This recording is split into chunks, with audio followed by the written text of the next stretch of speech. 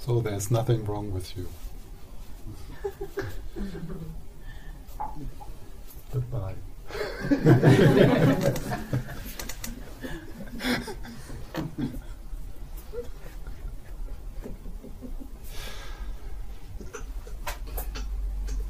Anything else makes it more complicated. But let's make it a bit more complicated. So today I would like to explore this statement a bit with you, that experience.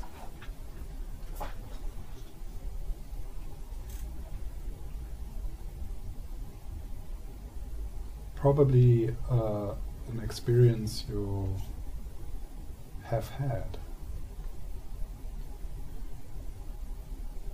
A moment of connectedness, a moment of being in the presence of the divine, or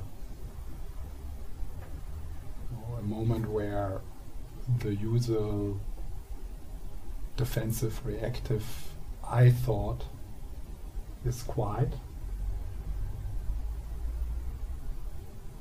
and somehow you feel, I don't understand,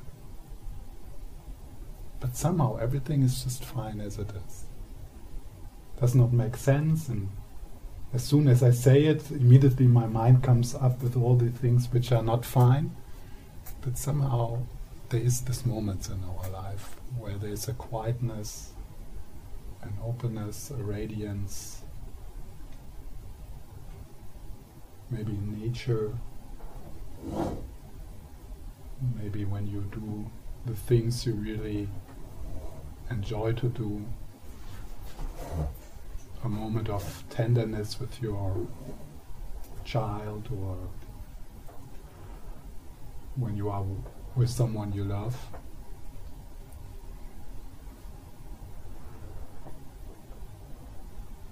Mysterious moments who stay in our memory, sometimes dramatic, maybe as a child or as a teenager. Maybe you had an experience like this in a crisis, where everything was really like fucked up and you were like, you hit button, but then somehow there was this moment where you realized, where you connected with something bigger.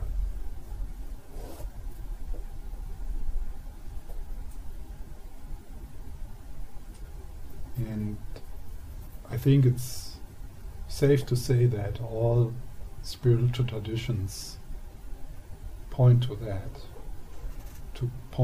very common human mystic experience which we are all capable of.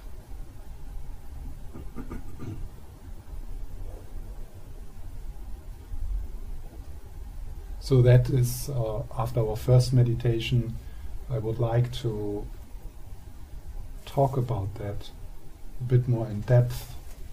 One of the placeholders, one of the names for that which is bigger in the Buddhist tradition is Buddha nature. So that's how this would be translated into the Buddhist thought. So if you experience that there's nothing wrong with it, you experience Buddha nature.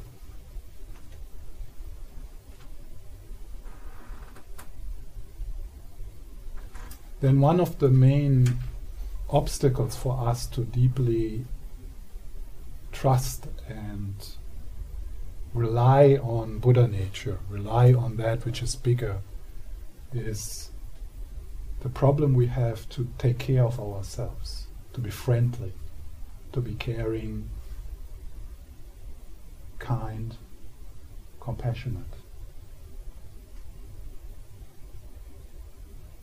So that's why I want to, as a kind of the second theme this morning, look a bit into the practice of self-compassion.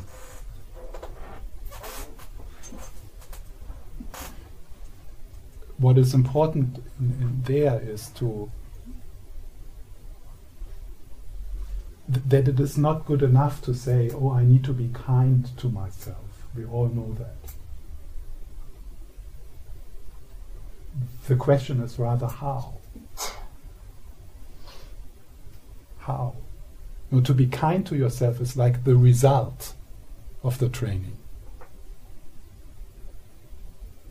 There's a confusion, like when people say, let's meditate on self-compassion. Self-compassion is the result, but how do we get there?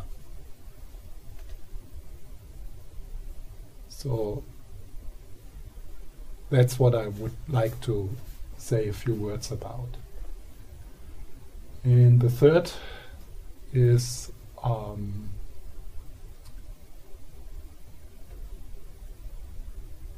the becoming more aware of the self-denigrating, judgmental, sometimes almost like self-hatred, this inner judge or this inner critic, this constant commentary which is like inside of our psyche and is telling us and criticizing us that you're not good enough, you have to work harder, you should have other feelings, you should have more friends, you should be more this, you should be less of that. And I almost wrote down here, fuck the inner judge. but it was a bit too controversial. But that's what I mean. Yeah.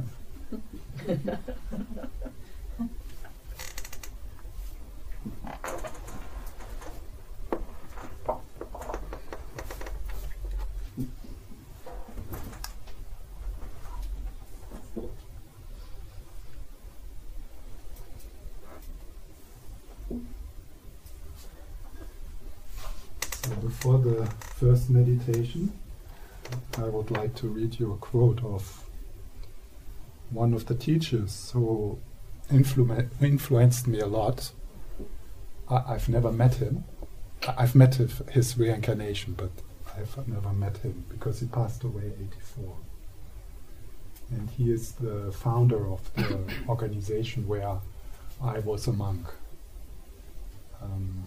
His name is Lama Yeshe. And I was trained a lot by some of his students, also as a monk.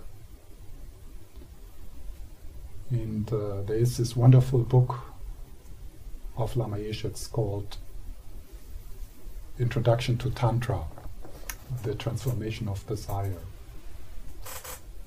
And in the first chapter of this book, or one of the first chapter, maybe the second chapter, has the title, The Fundamental Purity of the Mind. The Fundamental Purity of the Mind. So that's Buddha nature, the fundamental purity of the mind. After the break, I want to mainly talk about one method how to experience what is meant with the fundamental purity of the mind. Of course, it's one thing to hear it and you feel it makes sense and it's like, yeah, that sounds so wonderful. But that's not worth a lot. It's worth a little. It can give some relief, some hope. So what is really important is that based on that, then we put in the work to make actually the shift, to experience the fundamental purity of the mind. So this is Lama Yeshe. According to the Buddhist teachings, no matter how confused or deluded we may be at the moment, so no matter how confused or deluded we may be at the moment, no matter how confused. So I guess about 90% of the people here are in a crisis just now, and 10% they just have to wait a little.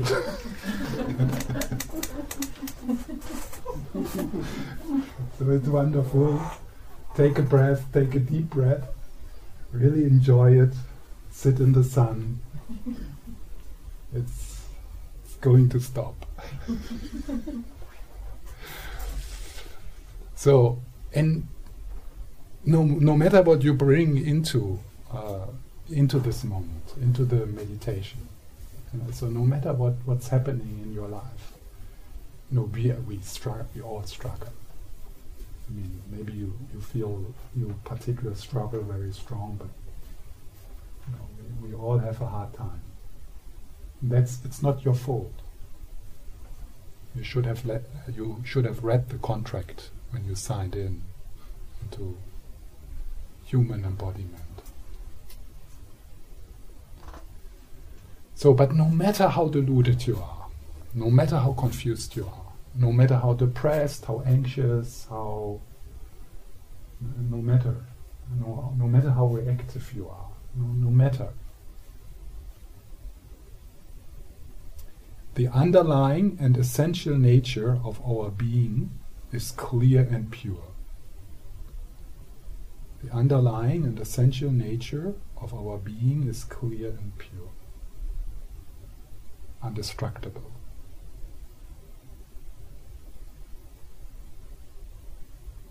In the same way that clouds can temporarily obscure but cannot damage the light-giving power of the sun,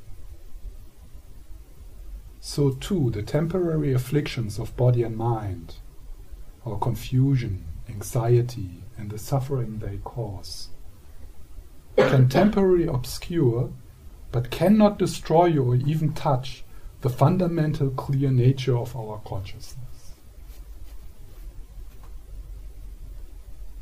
So Lama Yeshe uses the image of the clouds and the sky. So the clouds,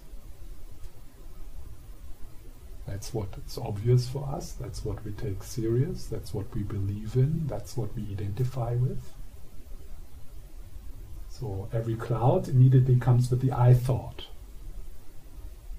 The I thought, the mental process of the I thought.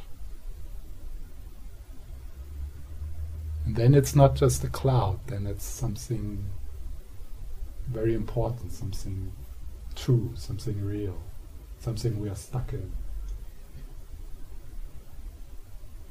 So what Lama Yeshe says here, no matter how long this process is going on, how long we are stuck in the I thought, the sky is not touched by it. It can't be damaged by it. The clouds, the I thought, is adventitious, impermanent. It comes and goes.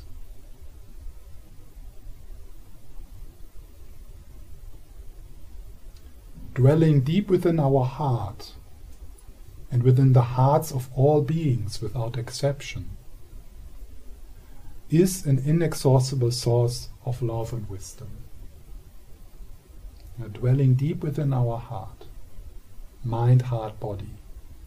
Dwelling deep within our heart, mind, heart.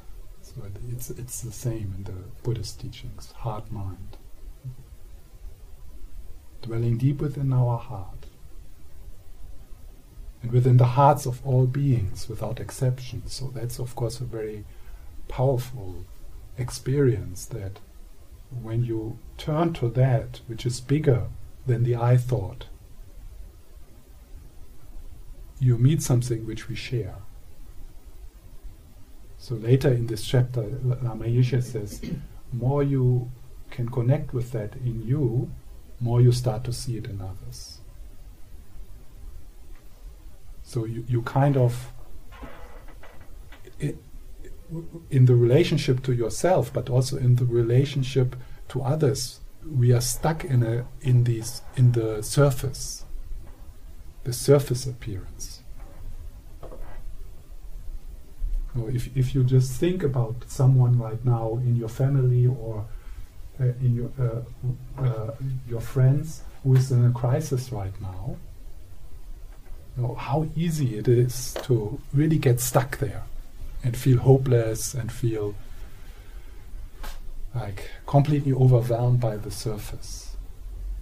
So in this chapter later says, more you develop the trust in that inexhaustible source of love and wisdom, more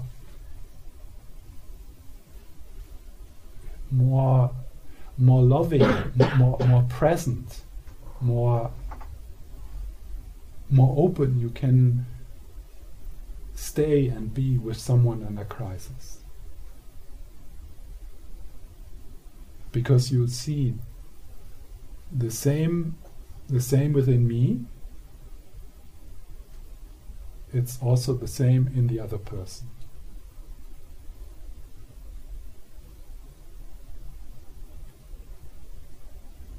So it's an inexhaustible source of love and wisdom. That's Buddha nature. And the ultimate purpose of all spiritual practices, and Lama Yeshe here includes not only all the Buddhist schools, but all spiritual practices, all genuine spiritual practices, whether they are called Buddhist or not, is to uncover and make contact with this essential pure nature. Is to uncover and make contact with this essential pure nature.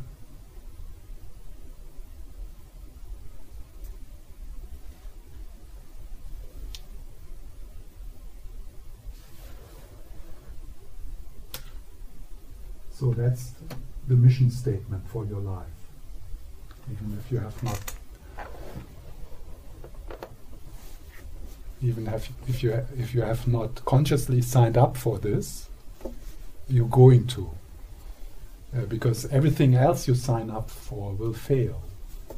In the sense it will not bring you home, it will not satisfy the thirst you have. This is the only project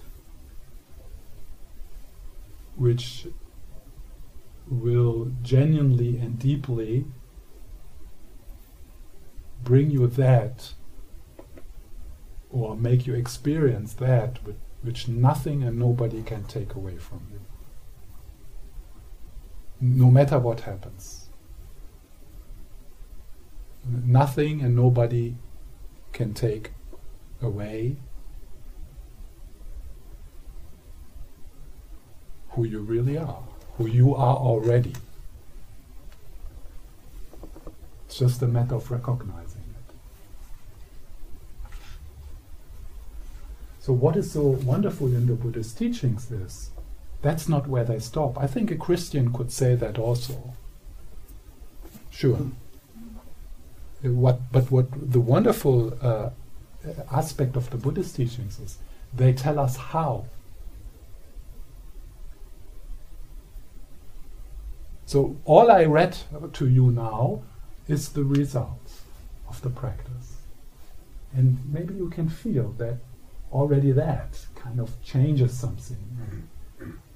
And you start maybe to recognize with the experiences, or at least you feel a longing. But now we need to look into how to do that, how to make this shift, step by step, starting where you are.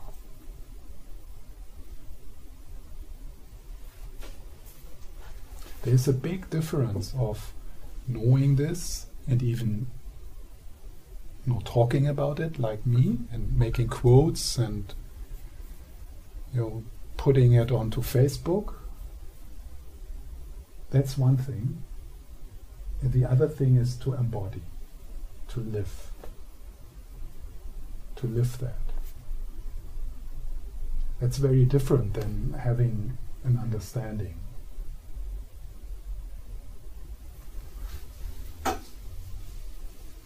Okay, so let's sit quietly for 10-15 minutes in the aftermath of what I was just said. Also invoking the presence of Lama Yeshe and the Dalai Lama and the Karmapa. So we have the two pictures here of the Dalai Lama and the Karmapa, and the Buddha statue, and the Avalokiteshvara, Shenrezig, the Buddha of compassion. So you can, by just invoking them, invoking their presence,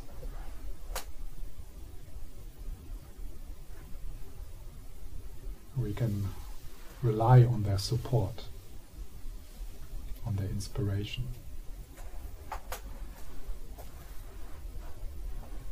So if you like, you can close your eyes.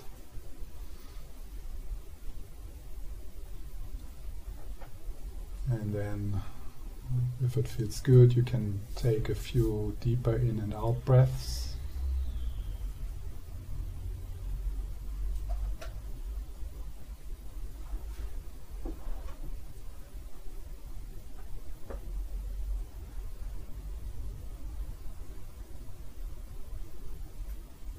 And then with the next in-breath, you slide with your awareness into the body, into your whole body, down into your feet.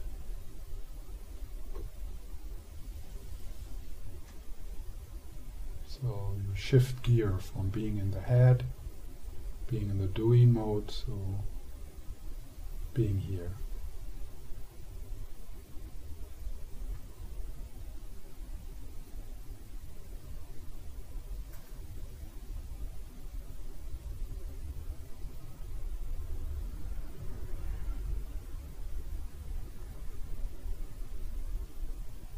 And with the out-breath, there's a sense of release, a sense of letting go. And see if you can let go of some of the tension you carry.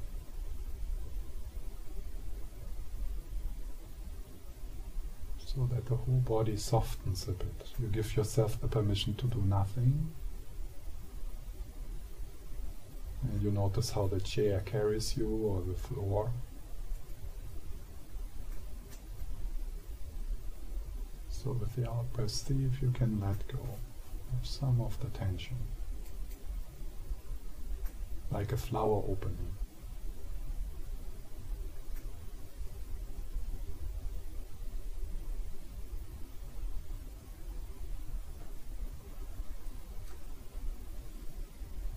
Could you allow yourself to let go of some of the tension you carry in your belly?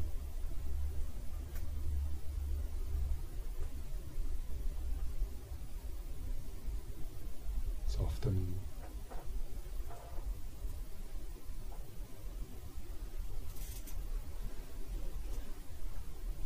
And of course, thoughts continue to arise. That's fine.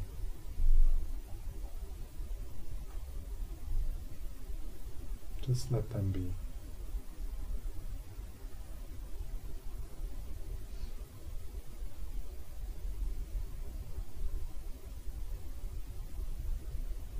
So with the in-breath, attending, befriending. With the out-breath, release. Letting go by letting be.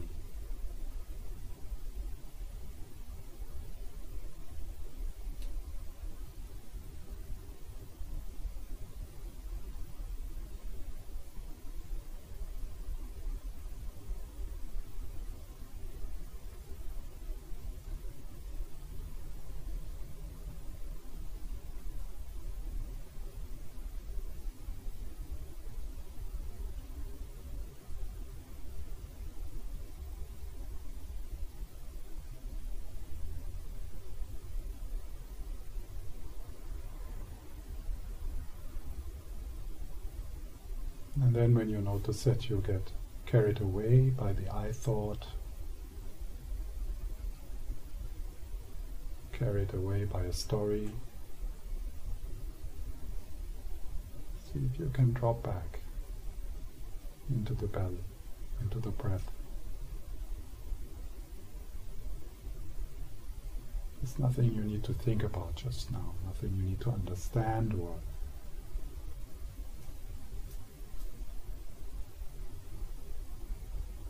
something you need to do.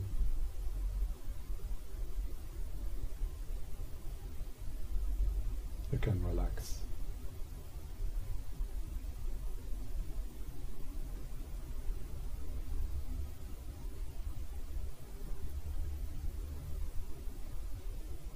And then with the next in-breath, holding your awareness in your shoulders, and could you allow yourself to relax them a bit, to soften your shoulders, like two flowers opening, the shoulder blades.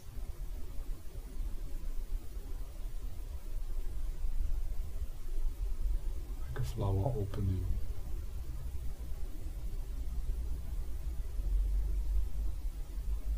And when you soften your shoulders, maybe you can notice that the whole body can soften. Like every cell of your body opens like a flower.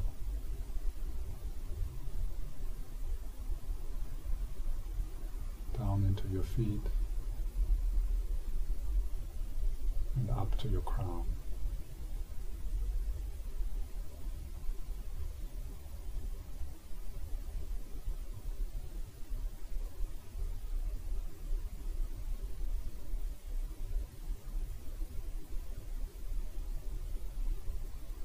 And then with the next in-breath, slide from the shoulders down your arms into your hands, both of the hands at the same time.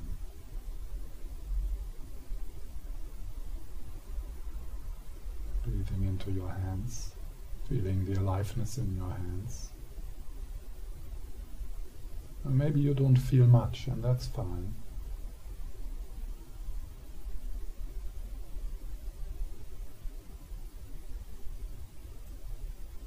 And can you soften your hands with the out breath?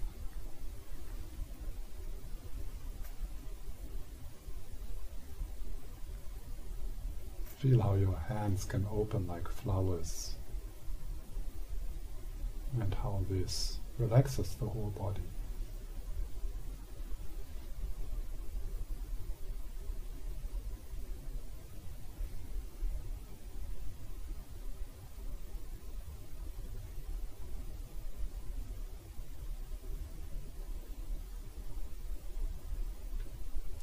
And go deeper than the mental image of the hands. Shifting into the hands.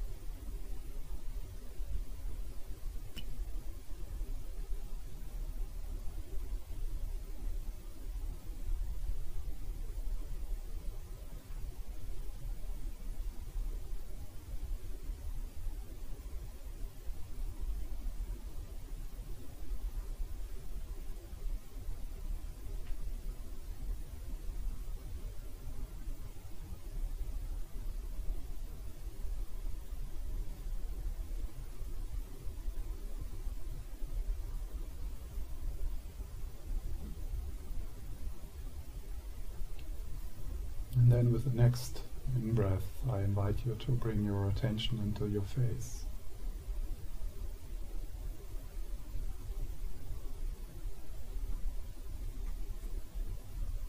Into the mouth.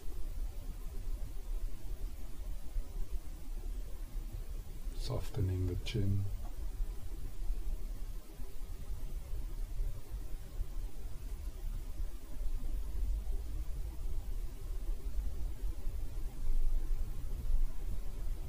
Also the eyebrows and the forehead. Could you allow yourself to release some of the unnecessary tension in your face with the out breath?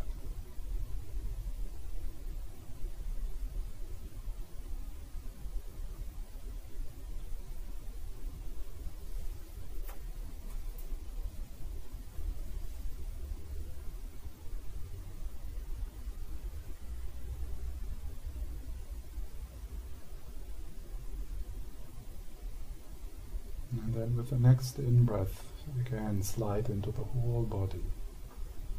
Feel the aliveness in the whole body. The whole body is breathing.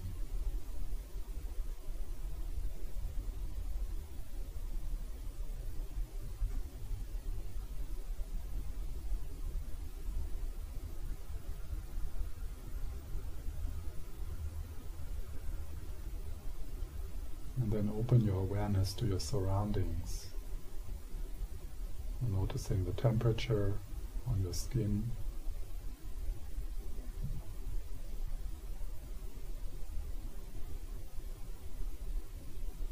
Maybe you feel a slight breeze.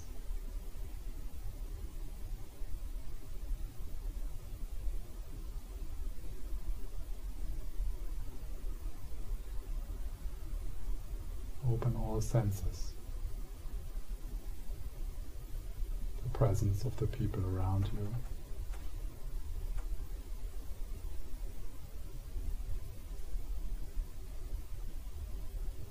And the sounds.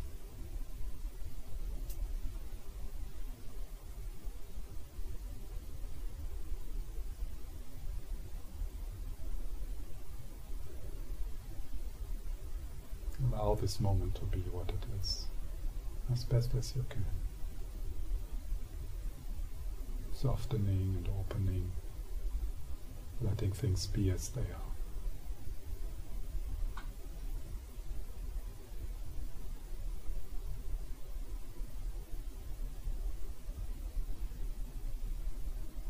Meditating like the sky.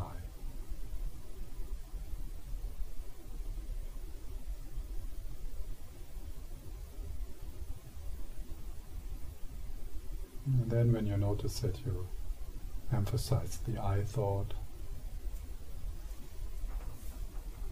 drop back into the body.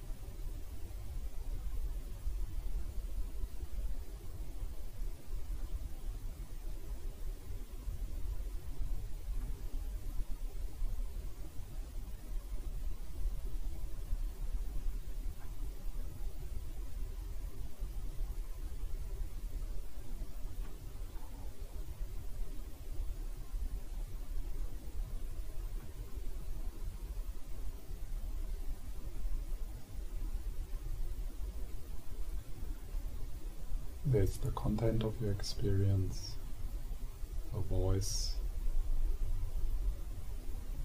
which you hear just now, and the sound of the air condition.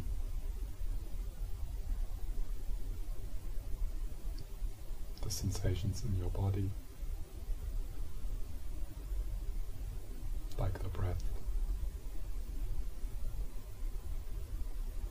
Then there's thoughts and feelings.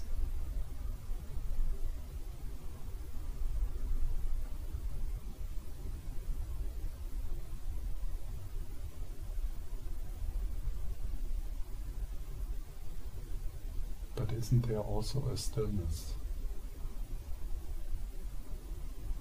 a presence?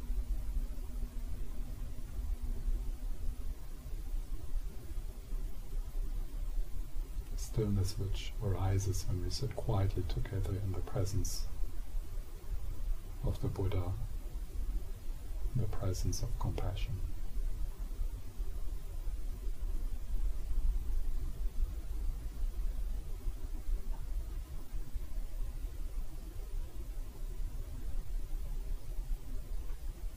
Isn't there something which is bigger, underlying, surrounding, pervading the vastness of your being, the vastness of your heart?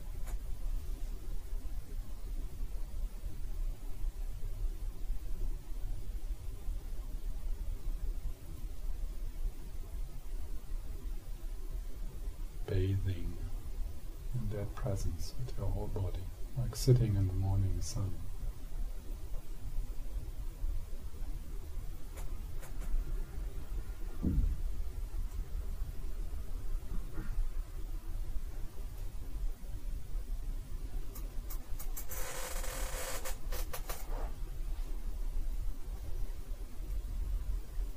Boundaryless and centerless, timeless.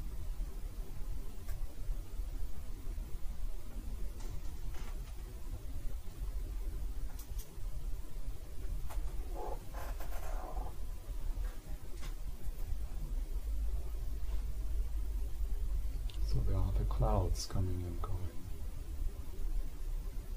But isn't there also the sky?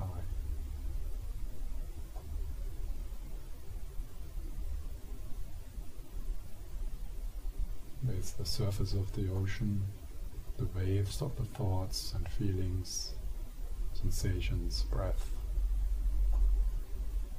But isn't there also the depths? Look into the depths. Listen.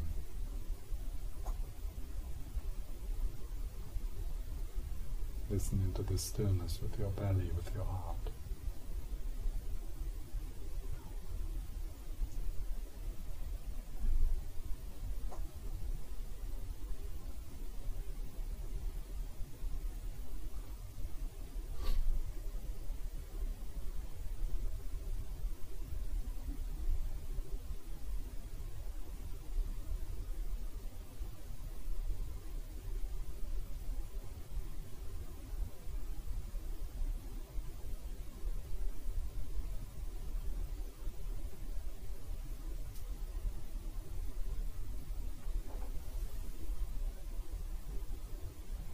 Just rest.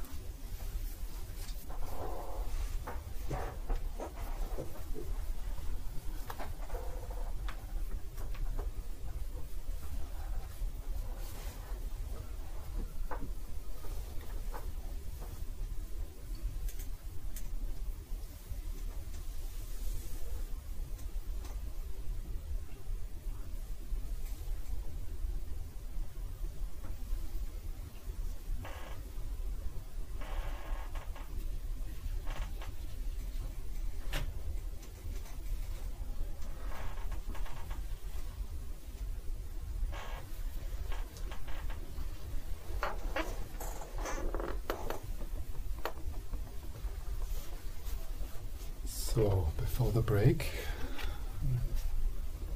I would like to talk a bit about Buddha nature and shortly introduce you to one of the methods to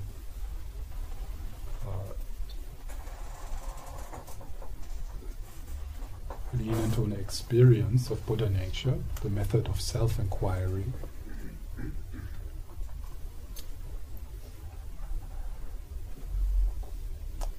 So as with many things in the Buddhist tradition, also with Buddha nature, there's different views on, different explanations on what Buddha nature is. And sometimes that can be a bit confusing, or it seems to be contradictory.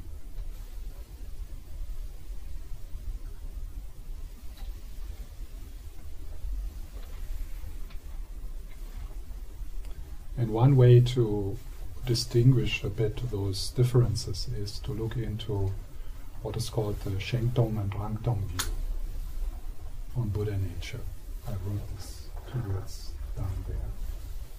So you don't need to remember them, it's just in case you start to become interested into the experiential and philosophical background, then maybe it's good to get to know these terms and start to study a bit about them. So I can't give you like a really an overview of those 2 views. I want to make it very short.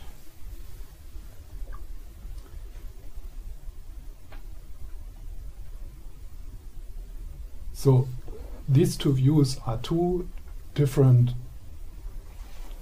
answers to a fundamental question, and that is, if you take anything away what you think you are, is there something left then?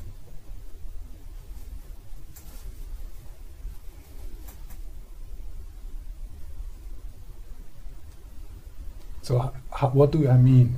A good way to get a taste of what I mean is, imagine you are dying. The death process in the Tibetan tradition is very precisely described, what's happening in the death process. And it's being described in what is called the 8 dissolutions. So it's a close description on how, from the experiential side, from the experience side, what happens when you die. And it is being described as this kind of dissolutions of the different levels of consciousness which we are identified with. The different levels of the I thought. So what is going to dissolve, or what is being taken away from you, is all the things you think you are. Your memories, your roles, your name, your purpose, your relationships, your senses. So it all goes. Here. The wonderful thing is that the anxiety also goes. Depression goes. All that is conceptual. All that is a superficial level of your being. But we are stuck there. How we are stuck there? Through the I thought. That's it.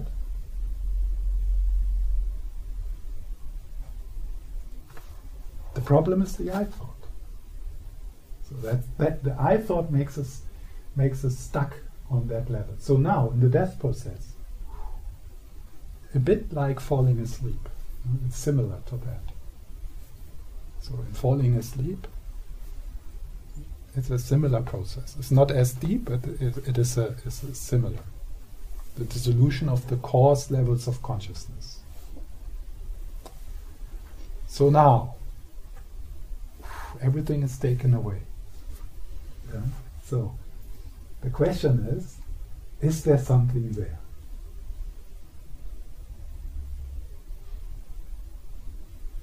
And that's something which in the teachings on the death process is called the clear light mind of death, which is just another word for Buddha nature. So now let's start with the Shengtong view, because that's a bit easier to talk about, because they're talking about something, so it's a bit easier.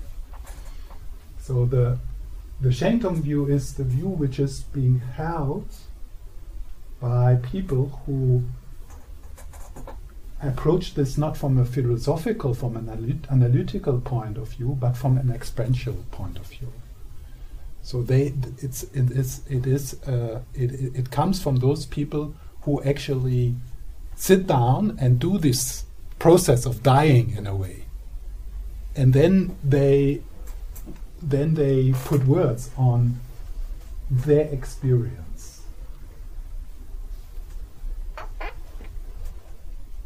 This view has been looked upon kind of as an heretical view, because what this view says is, the answer of this view to this question, is there something there? The answer here is yes, there is something there. And there is qualities. So they describe, it's like a positive phenomena. Here Buddha nature is something with qualities. And I'm going to talk a bit of these qualities. How is Buddha nature described in this experiential Shengtong view?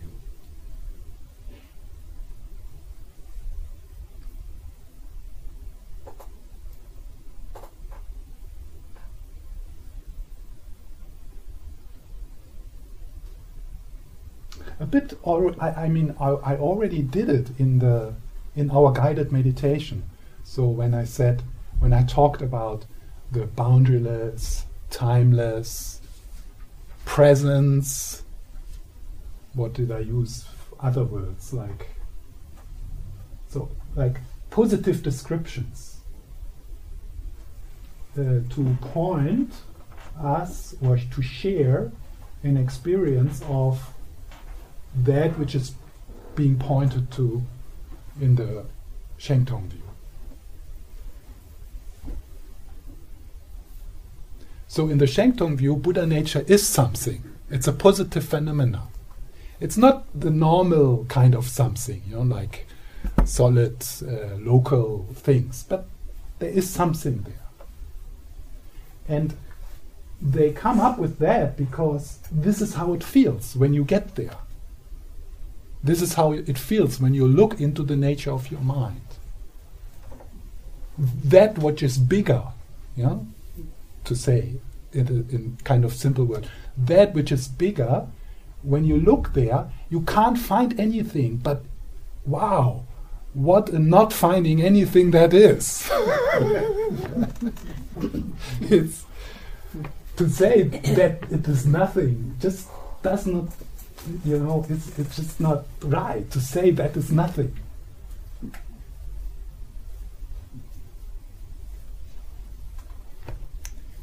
But there is the danger of, if you make it too much into something, because then again you have this dual thing, so I'm here and there's the something which is God, or which is like the big thing, and I'm not there, and how do I get there? And we are full of ideas. So the problem with the Shengtong view is, when you get this description, which I will give you, it will make it mess up. It will mess up the possibility of an experience, because we get ideas. It should be like this. It should be like that. Yeah, the sky and all these words and these images. Yeah. And then sometimes we have this feeling, now I got it. Now I get it. Now I get it, because it's like this and this and this. So that's the problem with this approach. That this this longing for someone who has experienced this, or who is resting in this longing to share this with other people, makes them making too much words, like books and descriptions, and it becomes so complicated, and we get an impression it is something which can be known. It is something, because there's so many words around it and so many descriptions, then we feel, I just need to think about it a lot and read about it a lot, and then when I understand it, then I got it. But that's not it.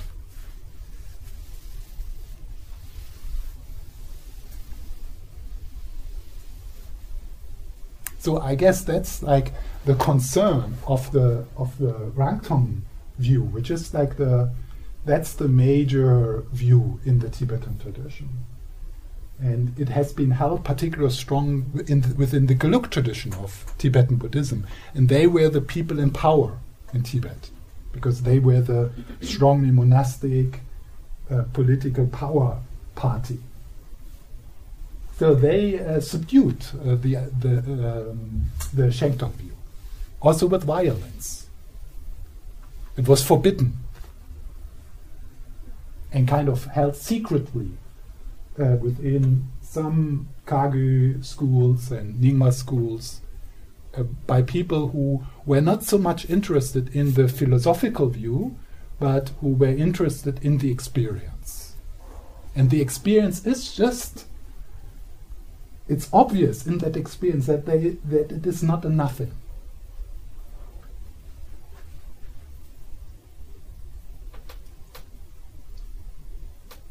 So if someone coming out of an experience of Buddha nature comes out of it and tries to talk about it, it will always sound as if he is talking about something. And then we believe, there must be something. And that something then we try to approach that with the way we approach all other somethings.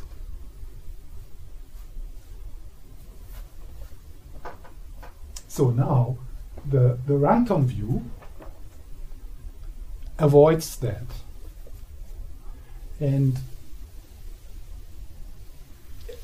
it's, of course, it's not that they are completely contradictory. The experience is the same.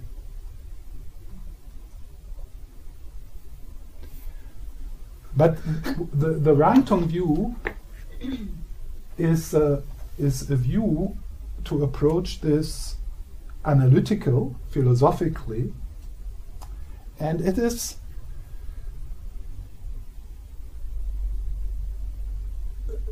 maybe some of you know the Heart Sutra. So, which is one way to divide the Buddhist teachings, the teachings of the Buddha, is to talk about the three turnings of the wheel. So in the first turning of the wheel, which was the teaching the Buddha gave in Deer Park about the Four Noble Truths. So in the first turning he said, okay, this for the four of that, the 16th of this, so he laid out the practices and the path. Then, in the second turning of the wheel, on Vulture's Peak, the Buddha taught the Prajnaparamita Sutras, the Perfection of Wisdom Sutras on emptiness. So what he did there, and you can read it in that text, it's very powerful, particularly if you replace the words, there is no nose, no tongue, no blah blah blah with, there is no bank account, there is no pension, there is no worries, yeah? I mean, who cares that there is no nose, yeah? But there is no money. We care about that, yeah? So, what the Buddha did there, so imagine, they are all the monks. Unfortunately, many monks. Maybe some nuns also, but they are not mentioned. So they are all there.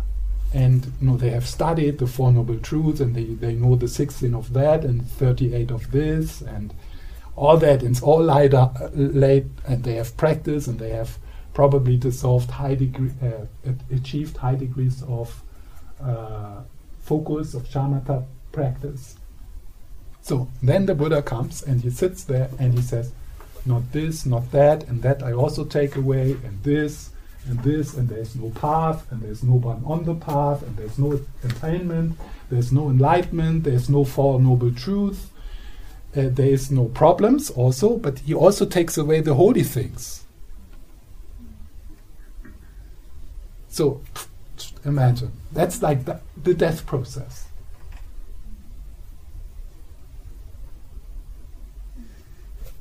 And the monks.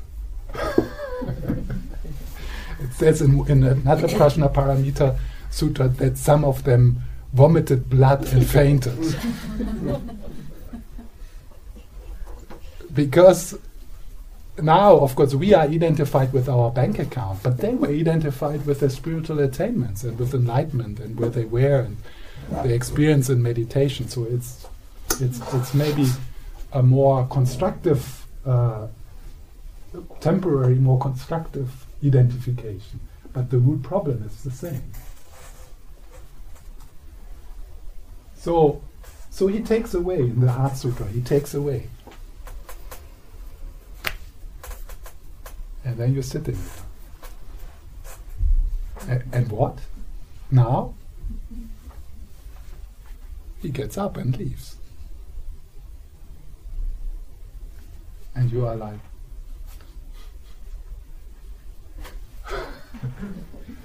the experience of groundlessness. There's nothing to hold on. So in the second turning of the wheel, the Buddha does not give us anything. He just takes away everything.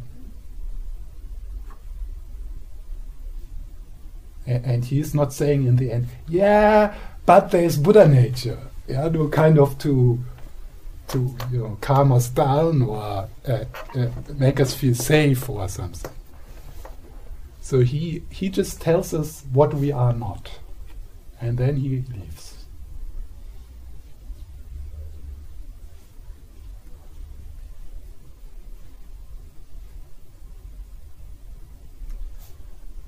But then after a while, he thought, oh no, this is a bit too tough. People can't take this. So then he gave this third turning of the wheel. And the third turning of the wheel is where he talked about Buddha nature.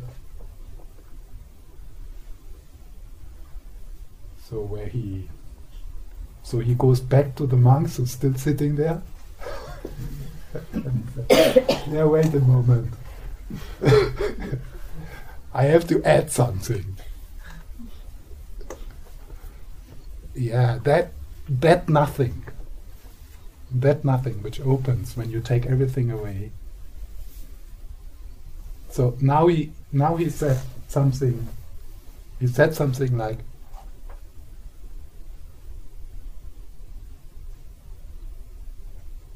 there is neither a something there. There's neither a something there. So he negates the something, that there's something there.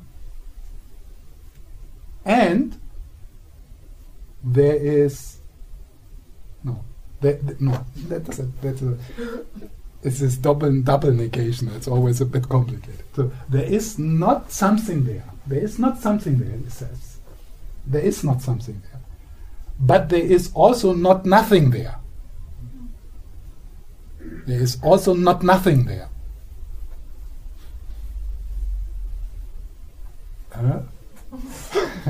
So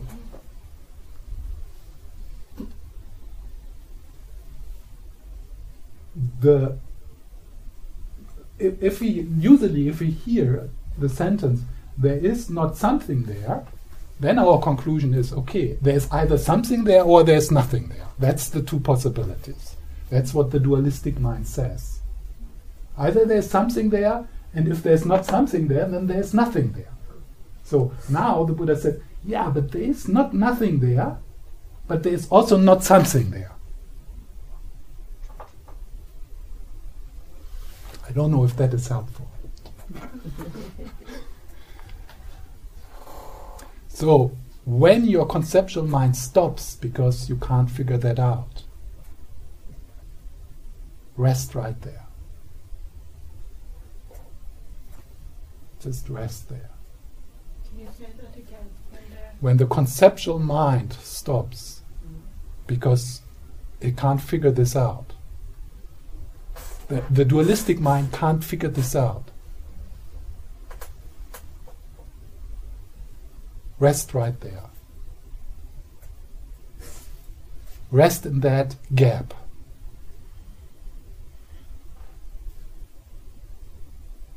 And when you rest in that gap, yeah, there's nothing there. But what a nothing.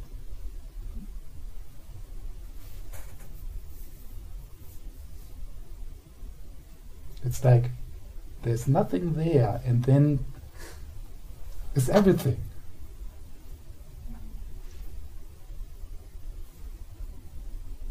It's like you go like, there's nothing there, and then you go like this.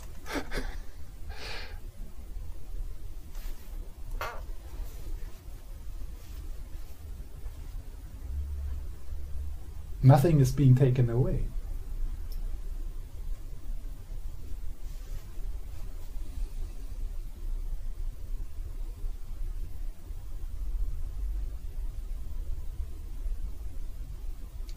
So that experience of the gap, mind the gap. So that experience of that gap, the gap between thoughts.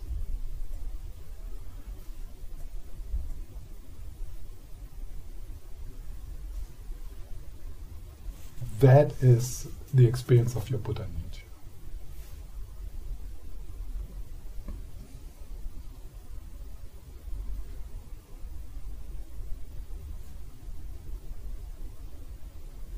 That is the dissolution of the I thought.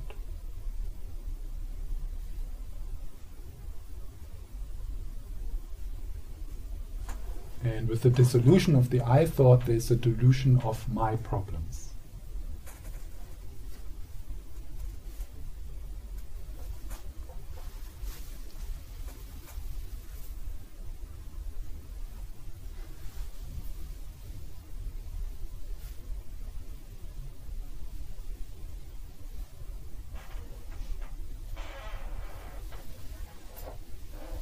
Okay, so let's have a break. 15 minutes, and then I will lead a meditation.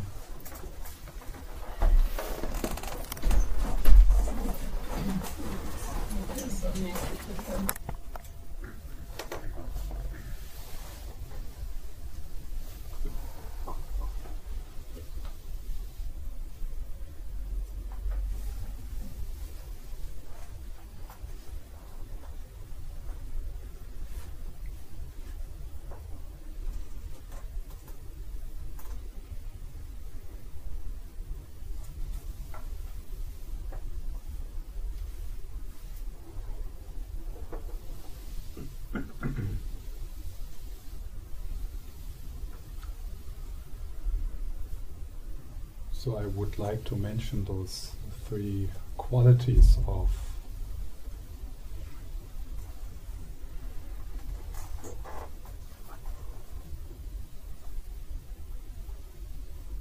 that which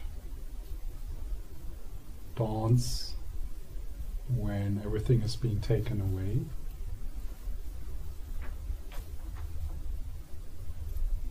So these three qualities of pure awareness, or of awareness itself. I don't want to talk so much about it, but I have been giving some talks before, so you can listen to them on SoundCloud if you want, or on the. I have also the same on the iTunes. It's called the Natural Meditation Podcast. So there I post also this teaching today. So, and if you want to read about these three qualities in a kind of bit more non-traditional way, then I would recommend the book by Tara Brach, True Refuge, where she goes into these three qualities of pure awareness a few times, and it's also describing how to approach this experiential. So this is actually the refuge, the pure awareness. That's the refuge in the Buddhist teachings. So you start to trust, you start to rely upon that which nothing can take away from you. So you rely on trust on that which is prior to all experience, which actually makes it possible that you have experience. Like you have an experience now. Also, you listen to what I'm saying, you have your thoughts, you have your feelings, and for you, in order to have this experience, there needs to be awareness prior to the experience. If I say a word, it falls into something. If nobody would be here and I would say the word, it would also fall into something. It would fall into something which is a bit similar to pure awareness, in the sense that it is spacious, that it is limitless, boundaryless, and centerless. But there would be a very big difference. So if nobody would be here and I would say it and it falls into this space, it's not known. Because the space here in the room can't know. But the space in you knows. But in order this to happen, that space needs to be there.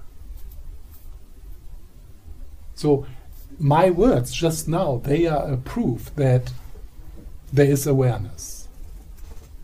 Otherwise you wouldn't know these words.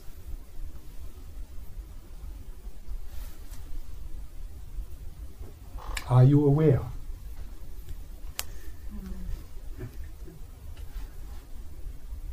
And that, no, when I ask you, are you aware? Where? How do you know? What's that? How do you check that?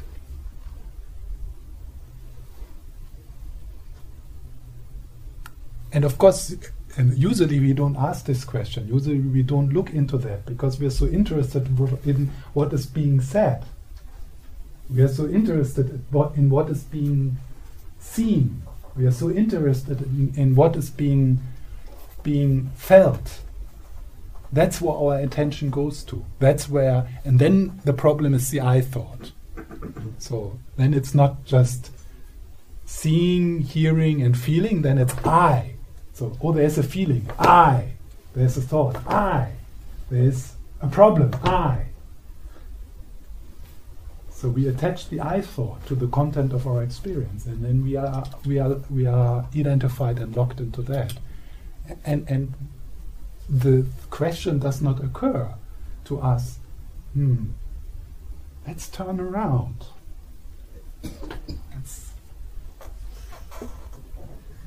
Let's turn around. Let's tune in. Let's lean into that which is aware, that which is prior to the words, to the thoughts, to the feelings.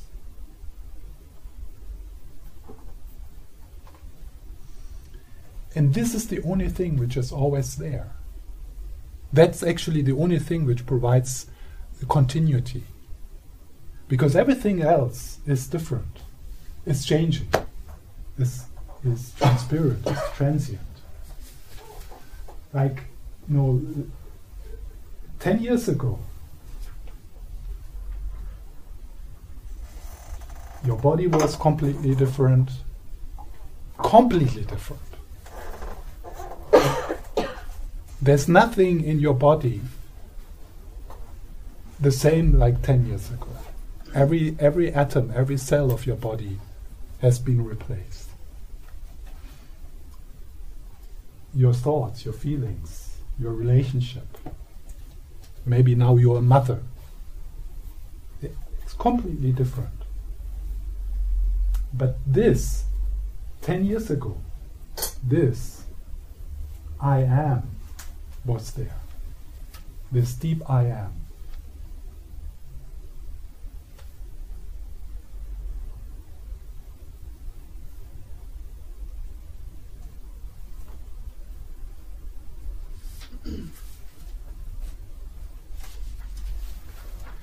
So I use the words of Tara Brach now to as pointers to this this basic fundamental I amness, this basic fundamental presence.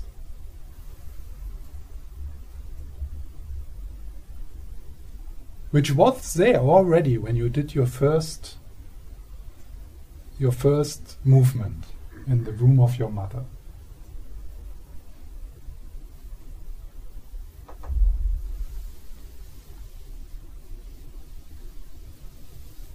And it will be there when you die.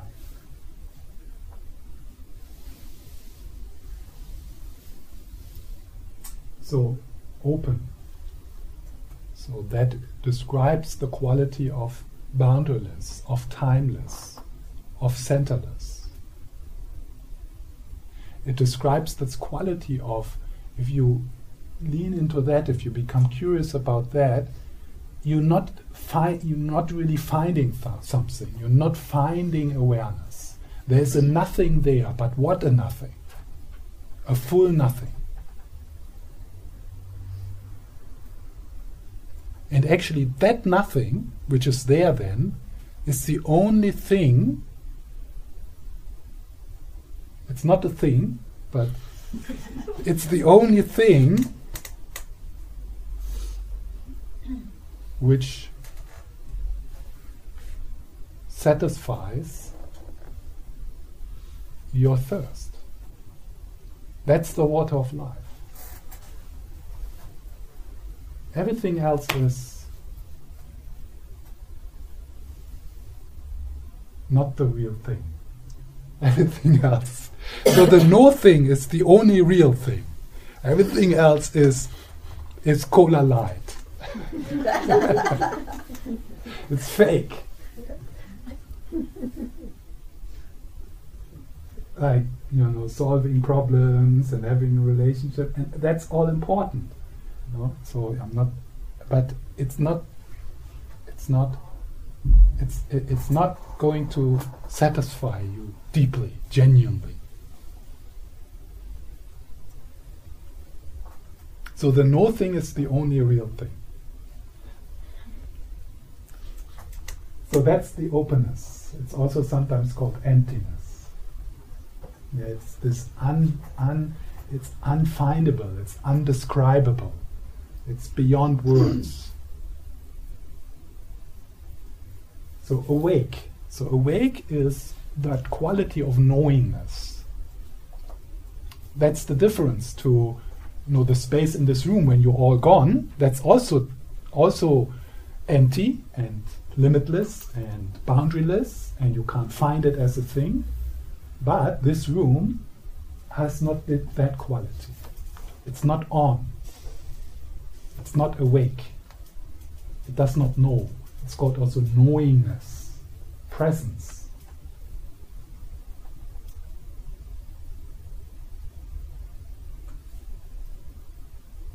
So there's not enough time today to go deeper into the practice of self-inquiry, but part of one option to start to explore awareness itself, knowingness, is to follow that question: what is aware? What is hearing? What is feeling? So you ask that question, and you look, and you don't find anything. But that not finding anything makes you find everything.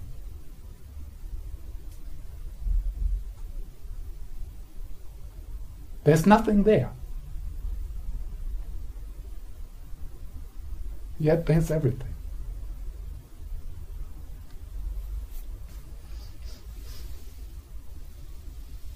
So that is self-inquiry. What is aware? So you do your practice, like your breathing meditation, your loving kindness meditation, whatever your practice is, and then towards the end or in between, you let this question arise: what is aware? Same if you are in trouble, if you struggle. Of course, if you are completely overwhelmed, then you need to do some preparation practices, preliminary practices. But then, at one point, if you have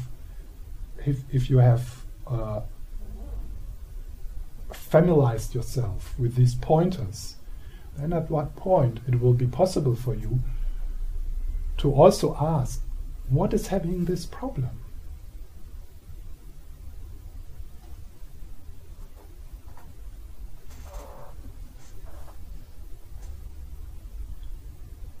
I just read this. I was a week in a monastery of the Thai tradition recently, 2 weeks ago, and I've read a bit about teachings of the founder of the monasteries in England. He's called Ajahn Sumedho, and I just read this one sentence. Sometimes like one sentence can be very powerful. And that said, the awareness of anxiety is not afraid. It's not. The awareness of anxiety is not afraid. The awareness of pain is not in pain. The awareness of your problems has no problems.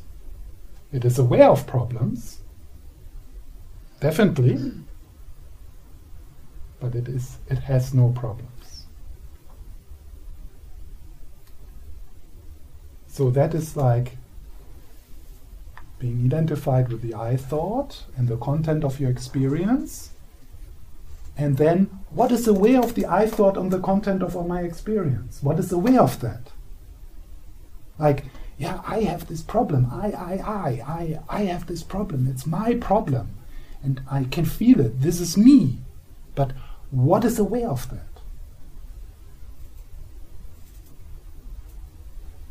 And then you look, and you don't find anything.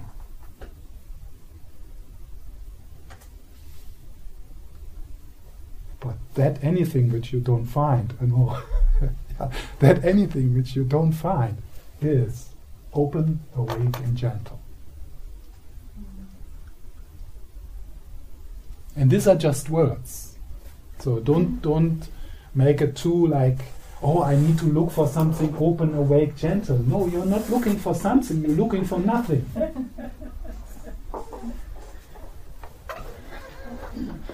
Yeah. Couldn't you just be in this thing? What's the big point? Why are we not just in this great thing? Yes, because we're afraid of it. Why? It looks great when we talk about it. So I don't really. I guess I'm looking for a story like Adam and Eve or something. I don't know. So Yeah. what's the big story? So the big story is that there is infinite love, eternal love, and you get scared. Because out of habit, there is a sense of security when you have a sense of, this is me.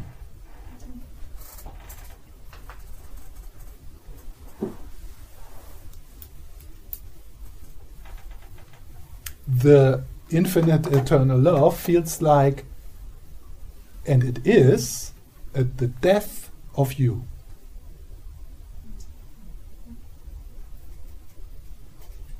Of you, what you believe you are. So of the little you. Because then I couldn't be angry at everybody that I'm angry at them. That would be really strong. This being angry at other people is part of feeling who you are. It kind of gives you a sense of it's not a nice place to be in, but at least it feels a bit familiar. It feels a bit, I know this. It's my home. No, it's like a bit like this tendency we have to go back to destructive patterns we know from childhood. Like going into a relationship where we can repeat the same painful situation. Why do people do that? Because it feels home, it feels safe, even if it's a painful place. And the Buddhist answer for your Adam and Eve question is, they get away with saying, this is like this since beginningless time. So there was never this state of paradise in the beginning, and then something happened and we fell out. So according to the Buddhist myth, that falling out is happening in every moment since beginningless time. That falling out of paradise is happening in every moment through the I thought. So, and then you would ask, okay, where did the first I thought come from? And then they say, an I thought comes always from another I thought. And you go back and back and back and back. And so that's the thing in the Buddhist myth is there is no beginning of the I thought. It has been like this since beginningless time. But there is a way to go. Yeah.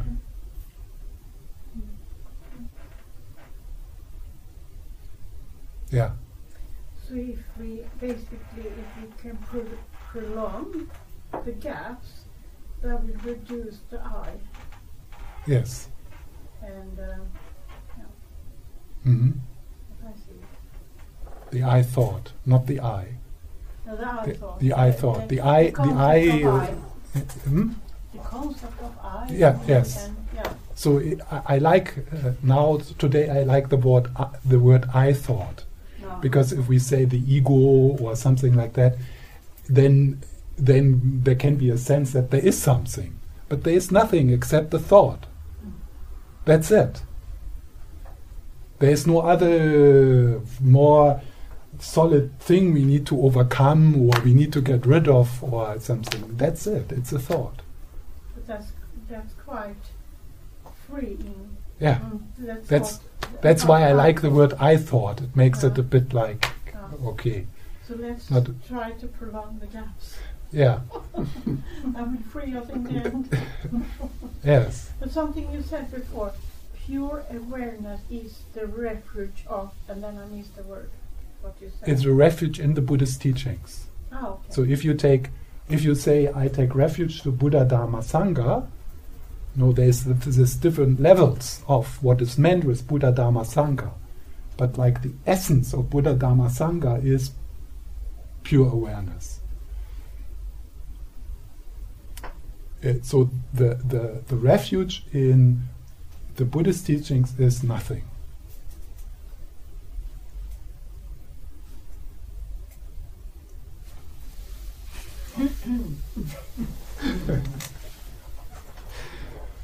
So I just wanted to say something about this gentle. When in the Tantra teachings, when this aspect of your Buddha nature, it's not your Buddha nature, it's Buddha nature, of Buddha nature is being emphasized, then it is symbolized in in these goddesses, Tara, Prajnaparamita, so which is like emphasizing this goodness, this care, like that everything comes out of it and dissolves back into. And when Christian mystics experience the nothing, then they, and in other traditions also, very much the heart aspect, the love aspect is being emphasized. Not as a theory, because it feels like that. It's the experience. So they come out of the experience of this nothing, and they talk about eternal love and infinite love and bathing in love and the radiance of love. So in the Buddhist teachings, sometimes that is not so emphasized. I don't know. Depends on the teachers. So Tara Brach calls it gentleness. It's also called, Tsogni Rinpoche calls it essence love. And so it is, Trungpa Rinpoche calls it goodness. So again and again, when people open to that mystic experience, into the nothing, into the dissolution, what they experience is, of course, something beyond words. It is really humbling to want to share that experience. It's like, but one of the words they come up with is love, gentleness, tenderness, goodness, the care, which is at the core of this universe.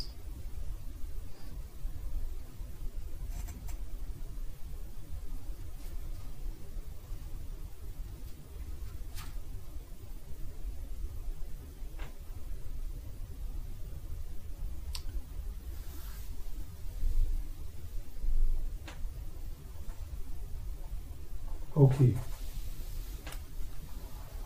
Let's move to the self-compassion. And so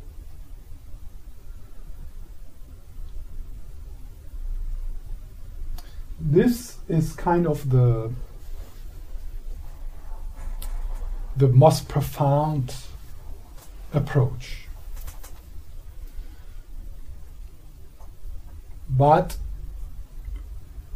when we are honest, then quite often in our life we feel that we are really separated from this. It seems like far away. Everything feels so solid, so real, and we are identified with that person which is stuck.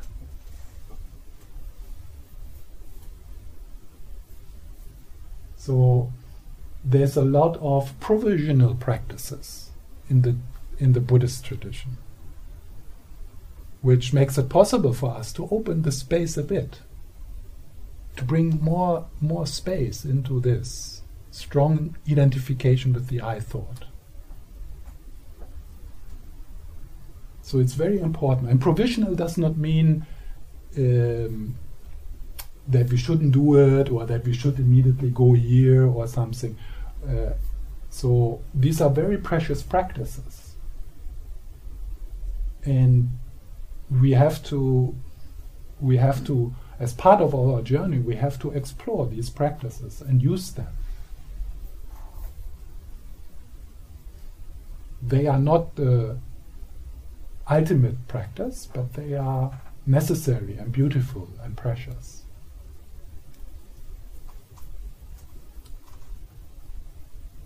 So there is a Western researcher who did a research into self-compassion, Christy Neff, and she came up with these three aspects of cultivating self-compassion. So I recommend you, particularly if you need some research to back up your practice, like you like to do something which science proves, so then that's very good. So of course, we come from this kind of thinking. So for us, it is helpful to see a kind of a more research-based practice. So it's Christy Neff, and the other teacher is called Christopher Germer. I mean, these two, they really emphasize how to cultivate self-compassion.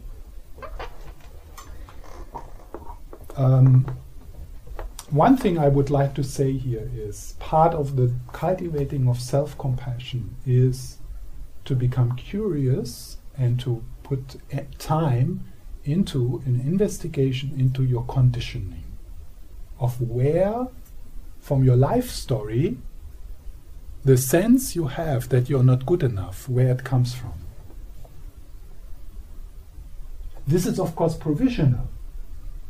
And it's not like we do this for the rest of our life, or maybe we do, yeah, that depends. But it is really helpful to get to know your conditioning, your history, your childhood wounds, your traumas.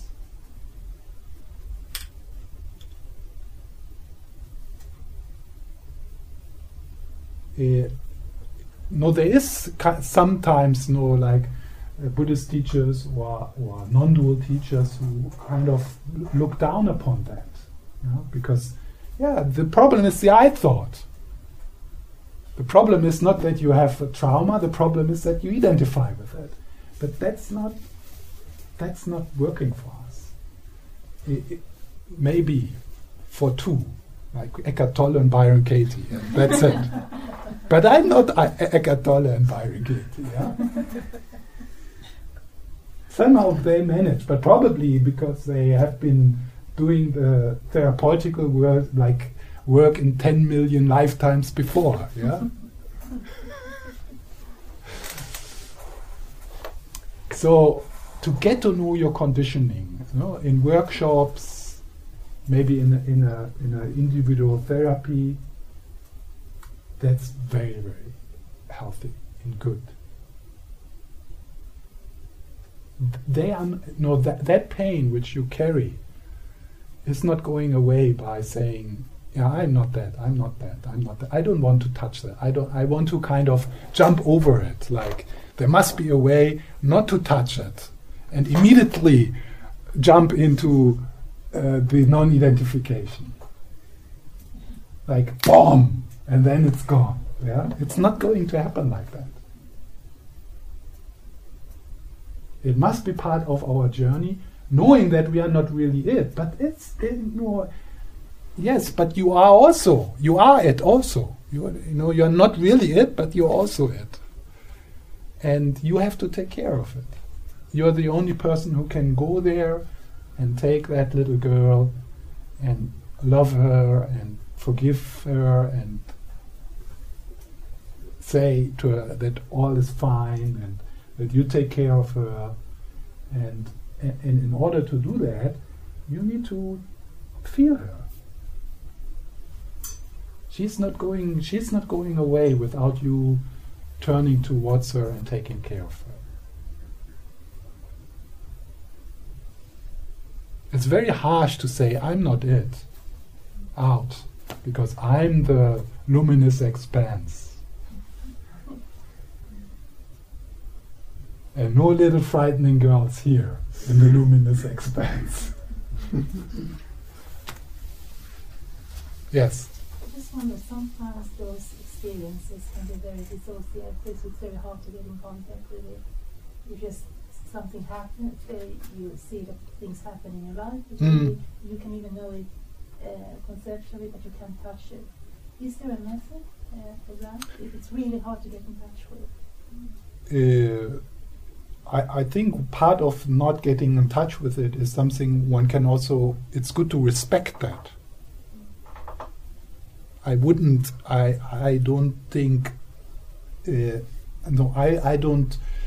buy so much into this. Yeah, you have to break through resistance, and breathe yourself forcefully to experience it. And so, but you make the offer, you gentle go there, and then if there's resistance, if there's fear, then you accept that, and there will be the time where your psyche will be ready.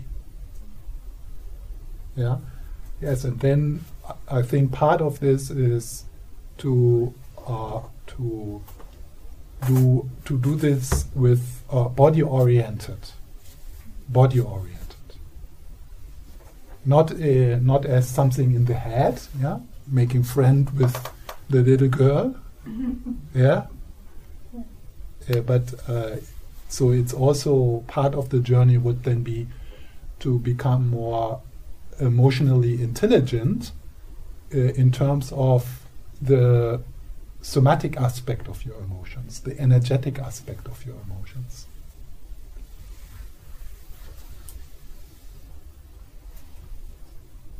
So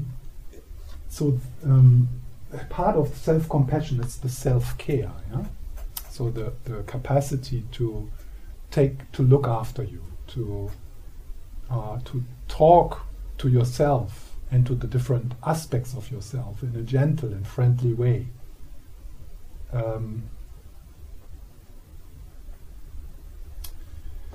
And to really get to know on a body level, to learn, to kind of to teach the body to learn within the body what it means to be kind. That is a journey. It takes time. So it's not enough to do it like in a mental way.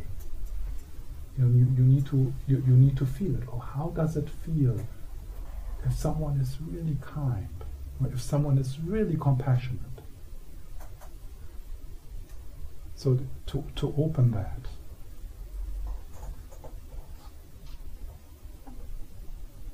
And one way would be, those of you who have children,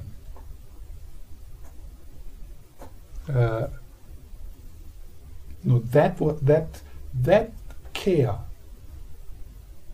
which the father, the mother, which was opened in you when you held your child and when you're holding your child, that unconditional care, that unconditional kindness, which you maybe have difficulties to express sometimes, but it is there. So that is it. Turn that to yourself. So turn that father, which awoke in you, turn that to the little boy in you, which is longing for that father and didn't have it.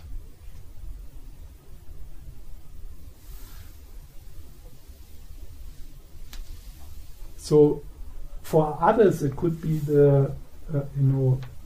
your dog, a friend, to remember moments where you, a plant, moments where you felt that softness, that care. Making a meal for a friend, or giving something to someone.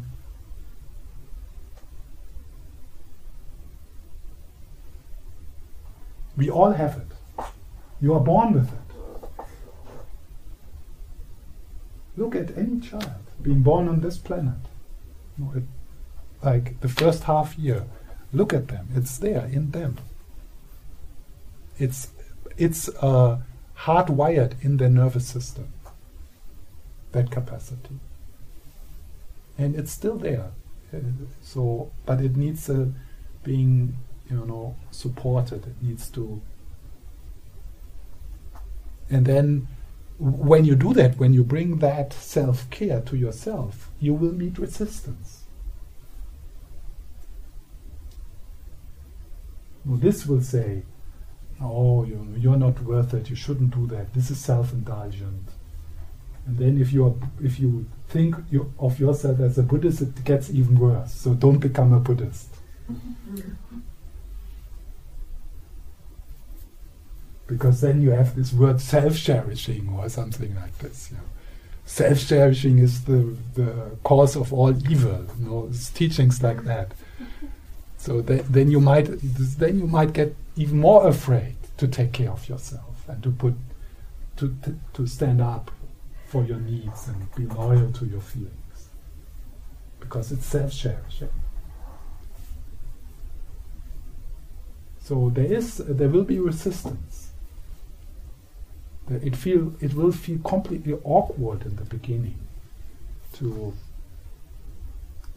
imagine to step out and to look at yourself and to whisper into your ear with your own voice, "Oh, I love you so much." So you step out and you whisper in your own voice, "I love you. I really love you. You are a wonderful person."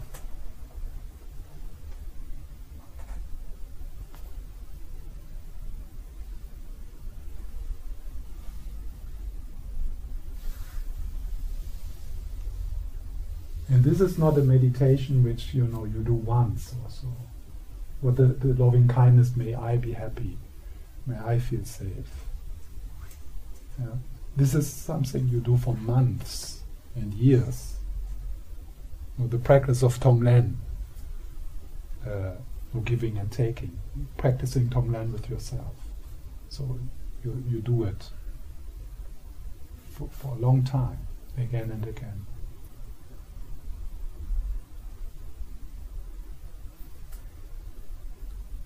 The self-care in the Tibetan tradition, part of that could be also a devotion to a master. Understanding that what you recognize in the master, the care, the presence you recognize in the master, is actually an aspect of yourself. In a relationship to a master, you always work with a projection. It's a projection you work with. And you empower that master to be that holder for you, temporary, because it's so difficult to connect with it in you. So you place it outside. But don't leave it there, because then it's worship. Then you lock yourself into, I'm the one who is not so compassionate. But what you see in the Dalai Lama, what you see in the Karmapa, that's in you. That's why you see it there. They are just there. They run around so that we can connect with that in us. So that's another way, if that works for you. With angels, or with the Bodhisattvas, or with Jesus, or Krishna, or the Karmapa, the Dalai Lama. It can be any of those where you feel genuinely, where you feel that grounded, down to earth, unconditional friendliness, kindness, compassion. And then you bring yourself again and again, every day.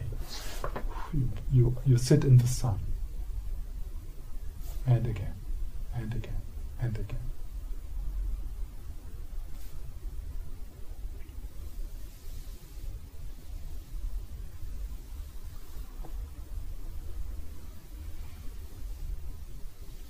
So Christy Neff and Christopher Germer, they have guided meditation. I have also on SoundCloud some compassionate breathing and compassionate body scan, so I also have some meditations which particularly emphasize the practice of self-compassion, self-care.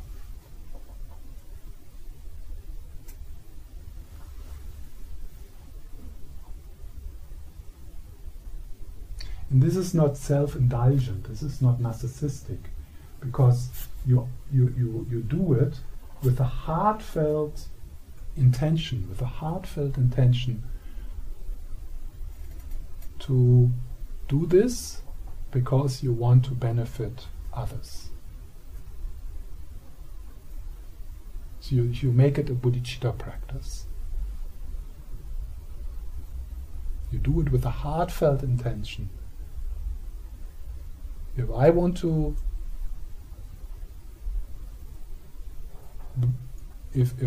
bring loving presence into my relationship, this is where I need to start.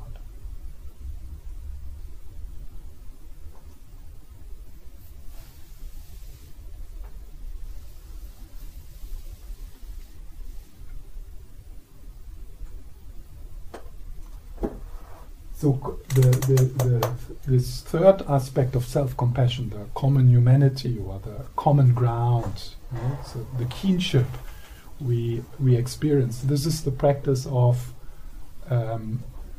opening from a strong I thought, my problems, my fear, my anxiety, to, wow, this is actually something we share.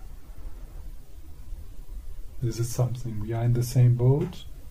We are all struggling.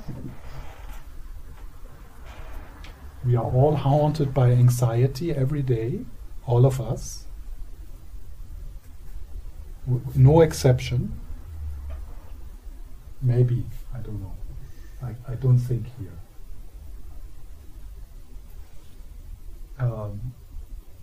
So let's do it together. So in that way, so when you approach and you befriend and you look into anxiety and you work with it, it's not a private trip. You do it for all of us. It's the anxiety of our times. It's the anxiety of our culture. The anxiety of being human. It's part of our experience. It's part. This is just the normal thing.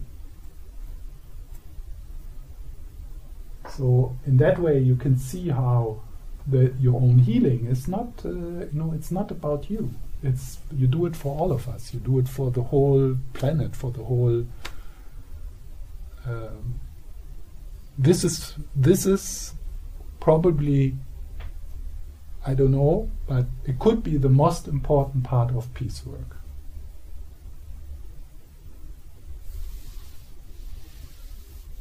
So this is the common humanity, connecting with that we are in this together. With all, which is helping this, making this shift into that which is bigger.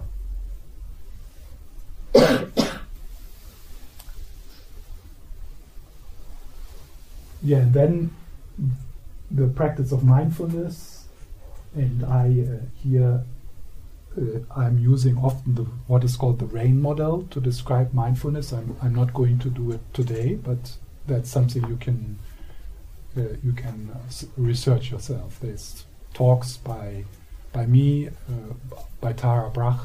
So if you Google RAIN model, you can find out, and it's very helpful.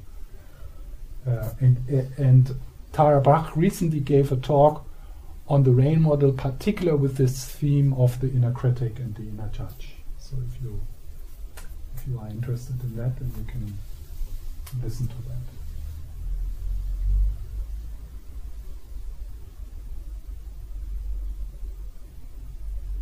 that. Okay.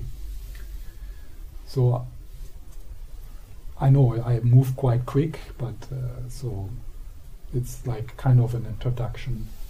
And I want to give some space for questions. So the third is, looking into the inner judge, looking into the inner critic. So part of this healing journey is that you become aware how you treat yourself. Not to shy away from it, but really to become aware. Increase your curiosity and increase your awareness of how you talk with yourself. With what kind of voice you talk with yourself. What is several? Probably you have a kind of a community of judges, different situations, and some of this commentaries is kind of almost subconscious. It goes on, but it's like it's not very obvious initially.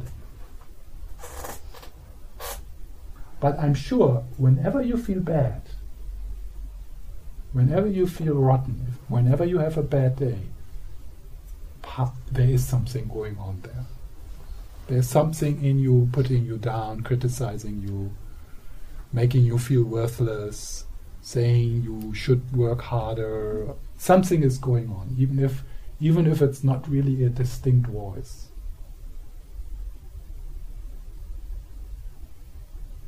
So to become aware of that, to get to know that, is painful.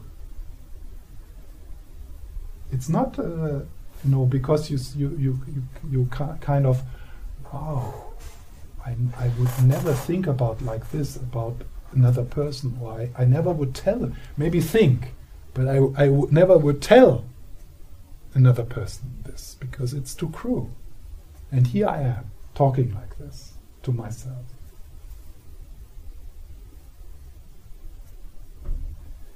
So if you have a sense of, no, this is not happening for me, I feel quite good about myself.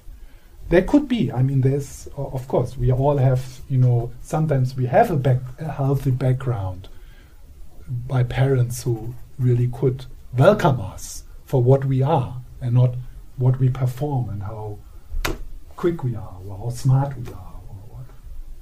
So it's possible, yeah. But one way to get to know your inner judge is to go into a coffee shop, to sit there and just look at people and see what you think.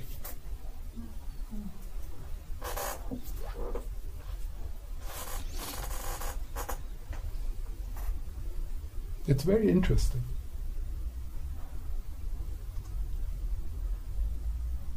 So that's another way to get to know that judgmental voice.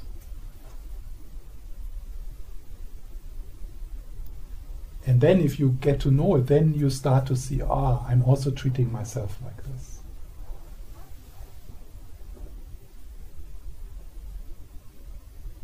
So to become aware of the inner judge is already wow. Because what you are aware of, the patterns you become aware of, they start to weaken. You kind of start to undermine them. It's like, I see you. I see you. Okay. And you will be there for the next 20 years. Because, I have now cultivated you and meditated on you for 30 years. So let's say it takes the same time of energy to dissolve you. Yeah? So building it up in a strong single-pointed concentration, meditation. So it's very, the neuronal pathways of the inner judge, they are highways. And it's just like, so, but I see you. So I see you. So you become aware, not judging the inner judge, but just becoming aware. And accepting that this is how it is, with compassion, because you start to understand, this is from my conditioning. Oh God, it's not my fault. And it's also not the fault of my parents, because I see my grandparents and I know what they did to my parents. So and you see the history, the family history. And then if you see that, then the only response which makes sense to that is compassion.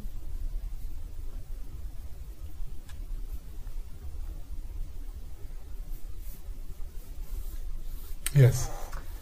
Recently I've tried to use the inner judge, like to be like a conscious judge that judges myself positively, saying good things to myself and repeating positive phrases and a good, I'm not lovable because of X, Y, and Z. I'm just worthy of love and such. But there are other times where it's hard to take control, and there's this worry and this anxiety. But do you find that you have, when you meditate, is there some point or some focus that like almost always helps you relax, or almost always helps you feel a little bit happier? Do you have, after like all these years, have you found like one thing that like centers you? Yes. What would that be? What is aware? What is aware? What is aware? Oh. I'll try. Thanks. Yeah.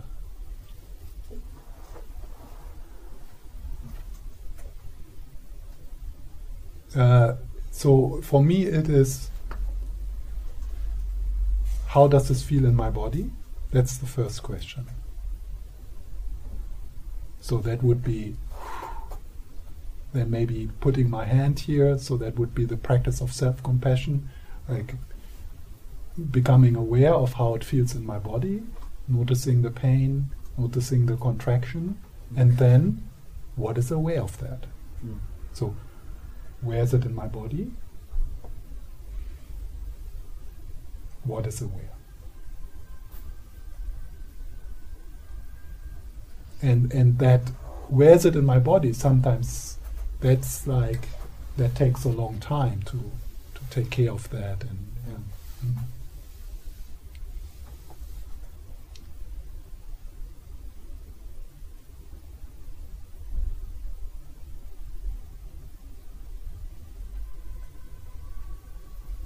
So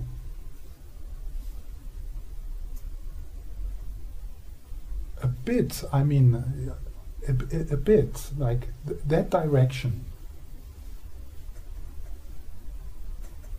I don't know. I'm not sure really if it's true what I say, but it could be. But I have a sense just now that that is at one point possible for me every day.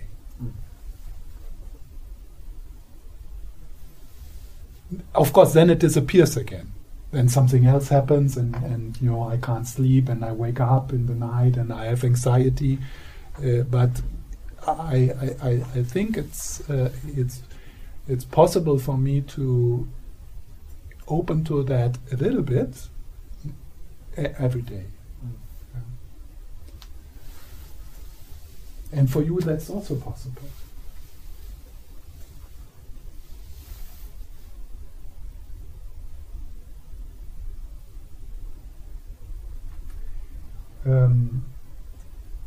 So the inner judge, becoming aware of the inner judge. What you said, I found good that you said that, because the kind of the tantric approach to practice is that all these different energies, all these different aspects of ourselves, that they actually have an energy inside which we want to unpack, because there's beauty in it.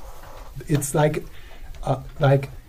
something of the life's energy of you, of your awakening energy, is locked in the inner judge, some of the aliveness. So, and that's true for anxiety, that's true for desire, that's true for anger, it's true for everything from the tantric point of view.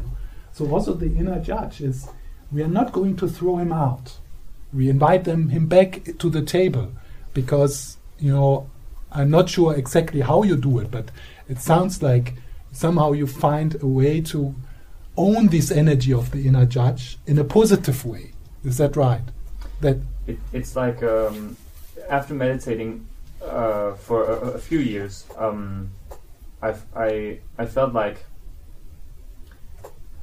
for a while, half an hour, I could stop listening to the judge, but then he would always come back at something when I stopped being, aware.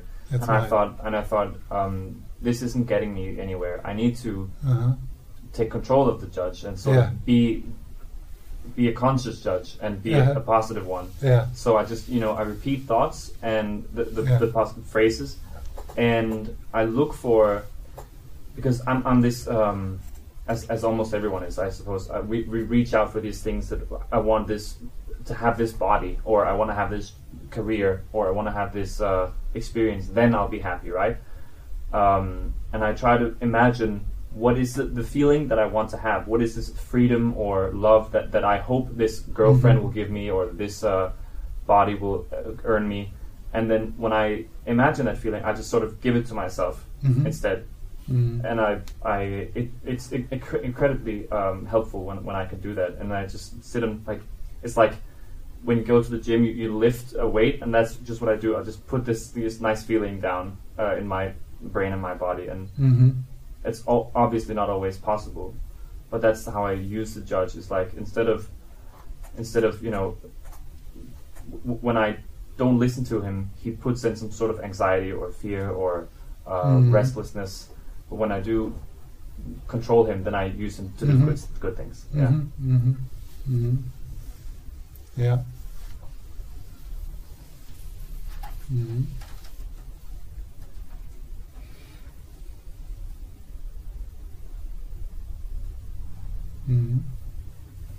That could be a good exercise. Yeah. I'm just coming up with something. No, embodying the inner judge.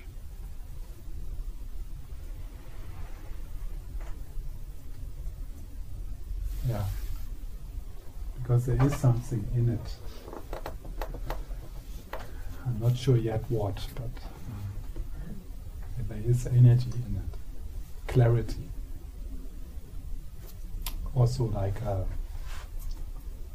firmness, which is probably sometimes needed in our life. Yeah? A courage.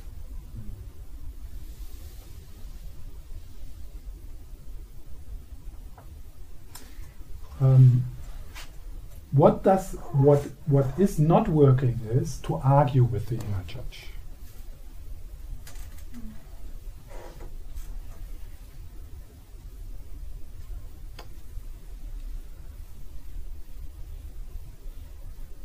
Like the inner judge says, so you are worthless, but then you say, yeah, but I'm like this, and I have good memories, and I have good qualities. So, like, to argue with the inner judge is to make to kind of solidify him.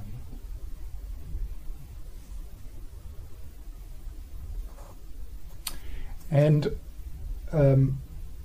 part of working with the inner judge at one point could be, like in provisional, could be that you, when he turns up, you say, "Shut up!"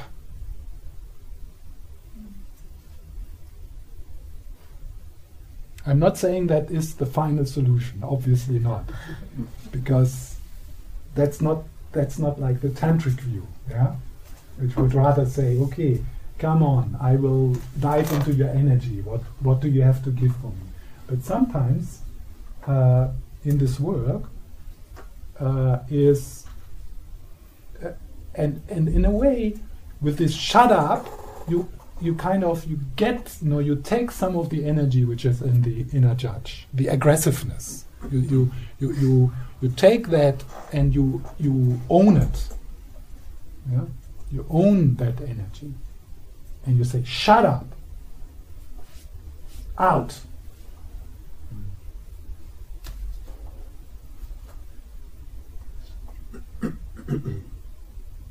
And this is anyway, it's good to learn that. To say, shut up. Out. Don't treat me like this.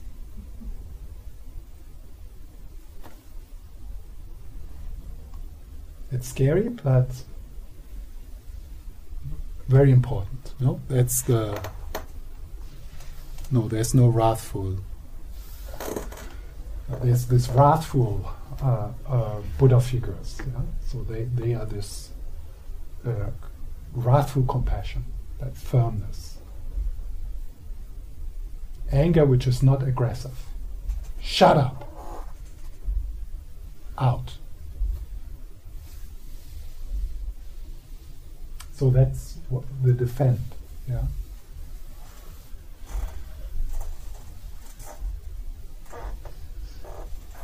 And then the looking through is, the deeper seeing, to see the insubstantiality of the thoughts. There is neither something being threatened by the inner judge, nor there is a solid real judge. It's all made up.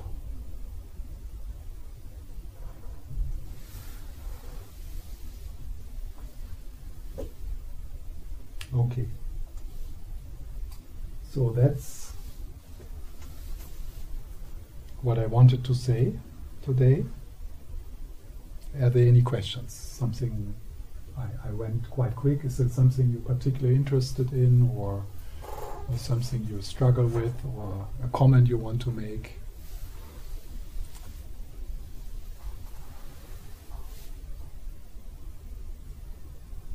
Yeah. I think you can be compassionate to the inner judge as well. Mm-hmm. Like offer him some tea, like, oh, you're pointing your finger at so many people, you must feel really bad about yourself if you're doing that. So how are you? Mm-hmm. Kind of like that. Yeah. Yes. Yeah. I was thinking about the coffee shop example because I can really notice that in myself. I sometimes become frustrated, like, shut up, like really like that, like this voice of, oh, look at that person's clothes, or oh, look at that person's appearance, and oh, look at what he's doing, like. And then when I notice I'm doing that, or I'm not doing it, it happens by itself. Yeah. It's not conscious. It just appears. Then I'm like, okay. So sometimes I can just say, oh, okay, that happened, that thought. So it's like I can be kind to that voice. Say, oh, it's okay that you say that. Or I can say, like, if it's really strong, I think the shut up is much more effective. Like, enough. Yeah. Yeah. Yeah. Yeah, it's exactly like that. It's like a dance, like different possibilities. Yeah. Yeah, maybe it's when it's very strong, maybe first you have to say, shut up, and then you say, okay, how are you? I can see that you suffer. You can, but I invite you back to the table. But shut up. But you don't need to live outside in the cold. Yes. Yes. One way I learned to disassociate from the judge was an exercise someone else instructed for me. He said, close your eyes, meditate, and try not to think.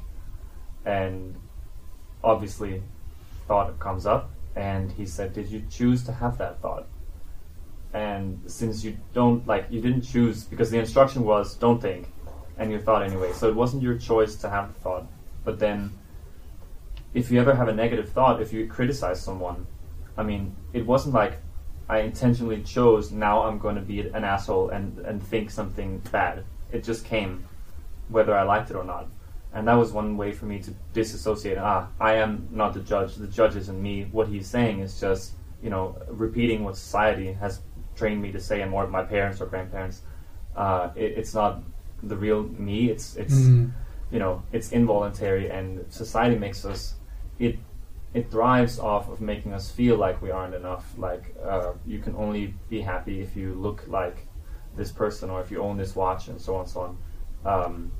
So that helped me see that the judge isn't, the voice of the judge isn't mine necessarily. Yeah. That's part of becoming caringly aware of our own conditioning. Maybe also understanding a bit where it comes from, also culturally. Christianity and some Swedish inner laws in the families, stuff like that. So if you become aware of that, it can help to do this, what you describe. Yes. I'm not sure because things that take time to figure out. But I've done this rain exercise, and I noticed that when I am physically tired, it's more like the inner church which will appear.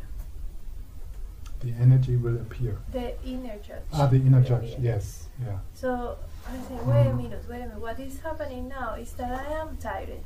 I Mm. really need to sleep or to eat. Mm. It is what I feel in my body. Mm. And I say, okay, now we take a break. We don't think about these things. We don't make decisions now. No, break out. Pay attention to my needs. And I think it's a very strong relation, in my case anyway, in between my inner church and when I am very stressed or very tired. Or so it's like if I pay attention to those things, I said to the inner church, I will come back to you, but first, this is the priority, because my body is telling me that. Because when I look at the body, I discover these needs.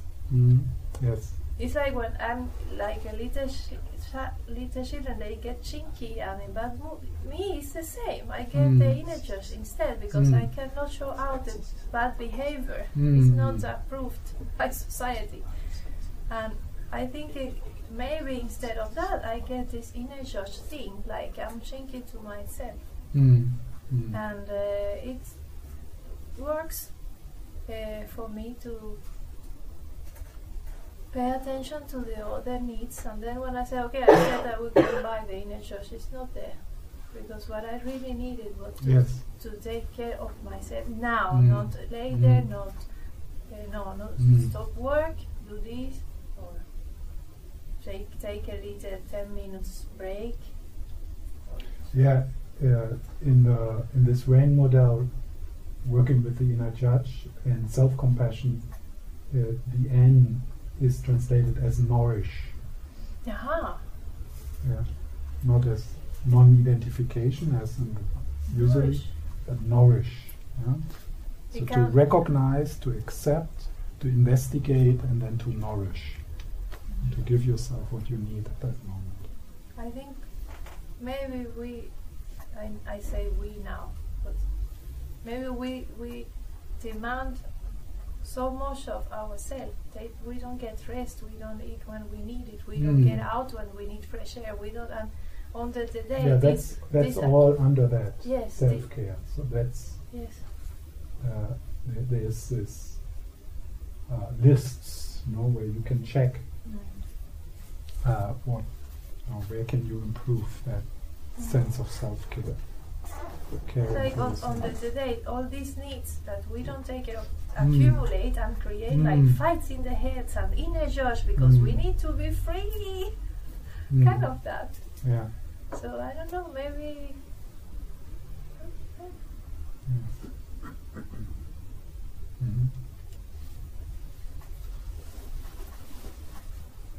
Yes. Something that's been very helpful for me in my work was working with inquiry in two different ways. One, I've been doing a lot of inquiry work, and the first one, sort of the one that is on the inner judge, is in three steps. Tell me how you judge and blame other people. Sorry? Tell me how you judge and blame other people. Tell me how you feel when you judge and blame other people. And tell me, are you ready to accept others the way they are? And then you do the same thing with yourself. Tell me how you judge and blame yourself. Tell me how you feel when you judge and blame yourself. And tell me, are you ready to accept yourself the way you are? And what I found was that when I judge and blame, I hurt. And when I saw that, how I hurt myself with judging and blaming others and myself, I recognized the sense in the body that creates. And when I can recognize that sense in the body, it is so much easier to recognize it when I do it in my daily life, Yes. because then I can say, oh, It's, you Okay. notice it, Yeah. even if it's not very cognitive, Yeah. but I can You- sense you- the closeness and the Yeah. shutting up, and then yes. I get a little bit more distance. This to it. is a good point, that recognizing the inner judge is also a lot recognizing how it feels in the body when it's there. It's important. Yes. And realizing how it hurt. I mean, I would never hurt anybody else like that. Mm-hmm.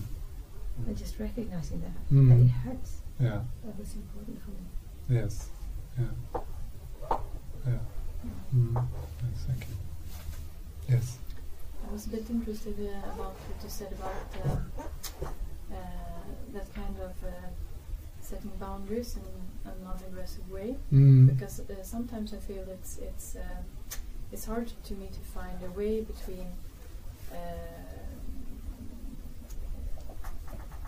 I don't know how to explain it, but that gentle setting boundaries, I have a hard time with it. So, and what you said got me interested. So, can you talk a little bit more about it, or how do you? Yeah. Because it's easier for me to. It's either way, aggressively trying to defend, or the forgiveness, understanding, and some kind of healthy balance. Yeah. Yes. That's a very, very, very interesting discovery, or very interesting journey to distinguish between, maybe one could say, anger and aggression. Yes. And that it is, one could also turn it the other way around. But let's say anger is that, like just that clear energy. Yeah. So, and aggression would be that plus the wish to hurt the other person, the kind of a meanness, or like a hatred, or. Yeah? And then if we put these two into one thing, then we can get into trouble. So to explore what it means to stand up for yourself and to be loyal to yourself and to be angry in a heartfelt way, I think it's possible, but I think it's difficult. But if we just put anger and aggression in one thing, and we get these teachings, Buddhist teachings, anger is terrible, and all then we might cut ourselves from that possibility to explore heartfelt anger, like anger which is with compassion. And it's not gentle necessarily, but you somehow you come from here. Like, I think some parents, they can maybe recognize that. Or I guess all of us, we can recognize that capacity to be firm,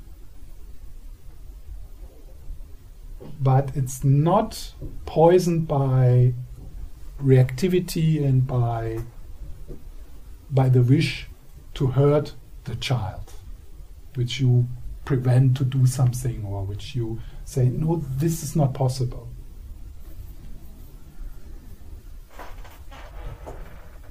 In the Tibetan, in the Tantric tradition, you have these wrathful deities. Yeah? And part of the Tantric practice, also with Chenrezig, is that you imagine that you are it. So you embody it. You feel, how is it to be Chenrezig? So, and if you work with a wrathful deity, you embody that. You have the fire and the weapons, and you are wow. So you allow yourself to explore that energy, but there is no hatred in it. So I think I don't know. I don't know right now what to say more. I think it's already a big step for us to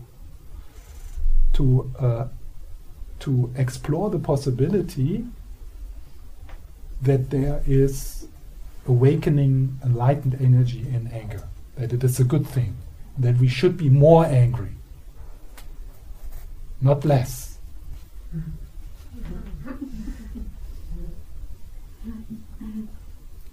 And then the journey of, okay. And then if we are too timid there, too afraid, then we are not getting to explore it.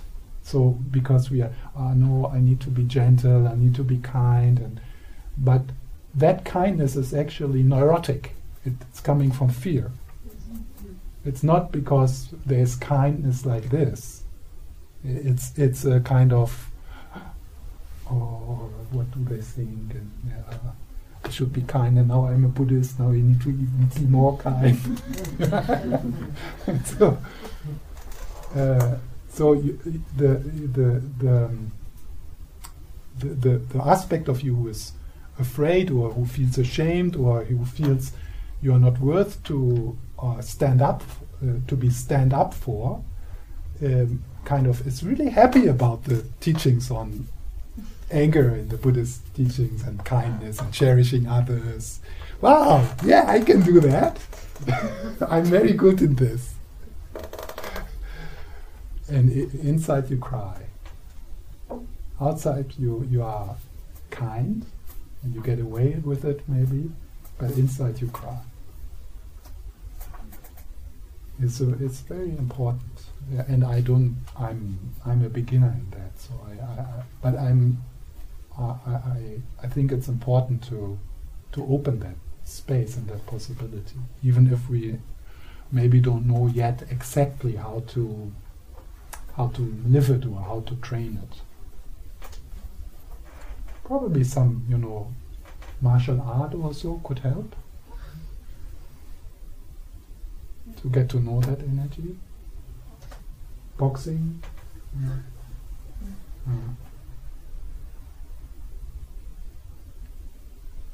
Yes. Okay. Time is up.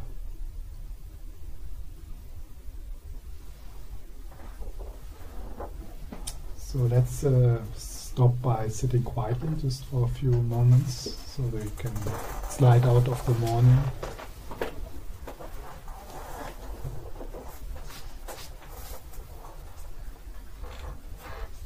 And appreciating how fortunate we are, how precious it is that we could have be together this morning, looking into this important practice. A morning well spent.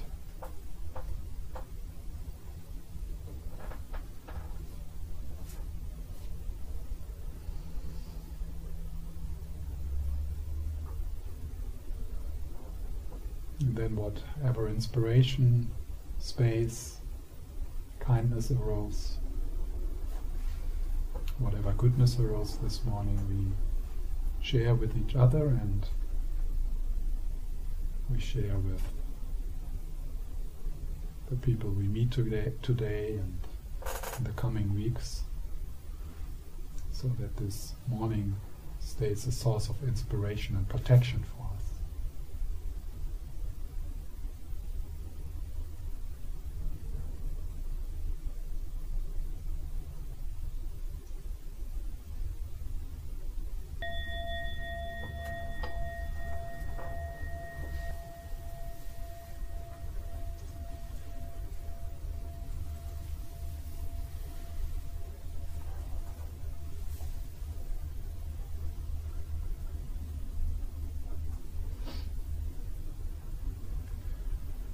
So thank you very much. Be well.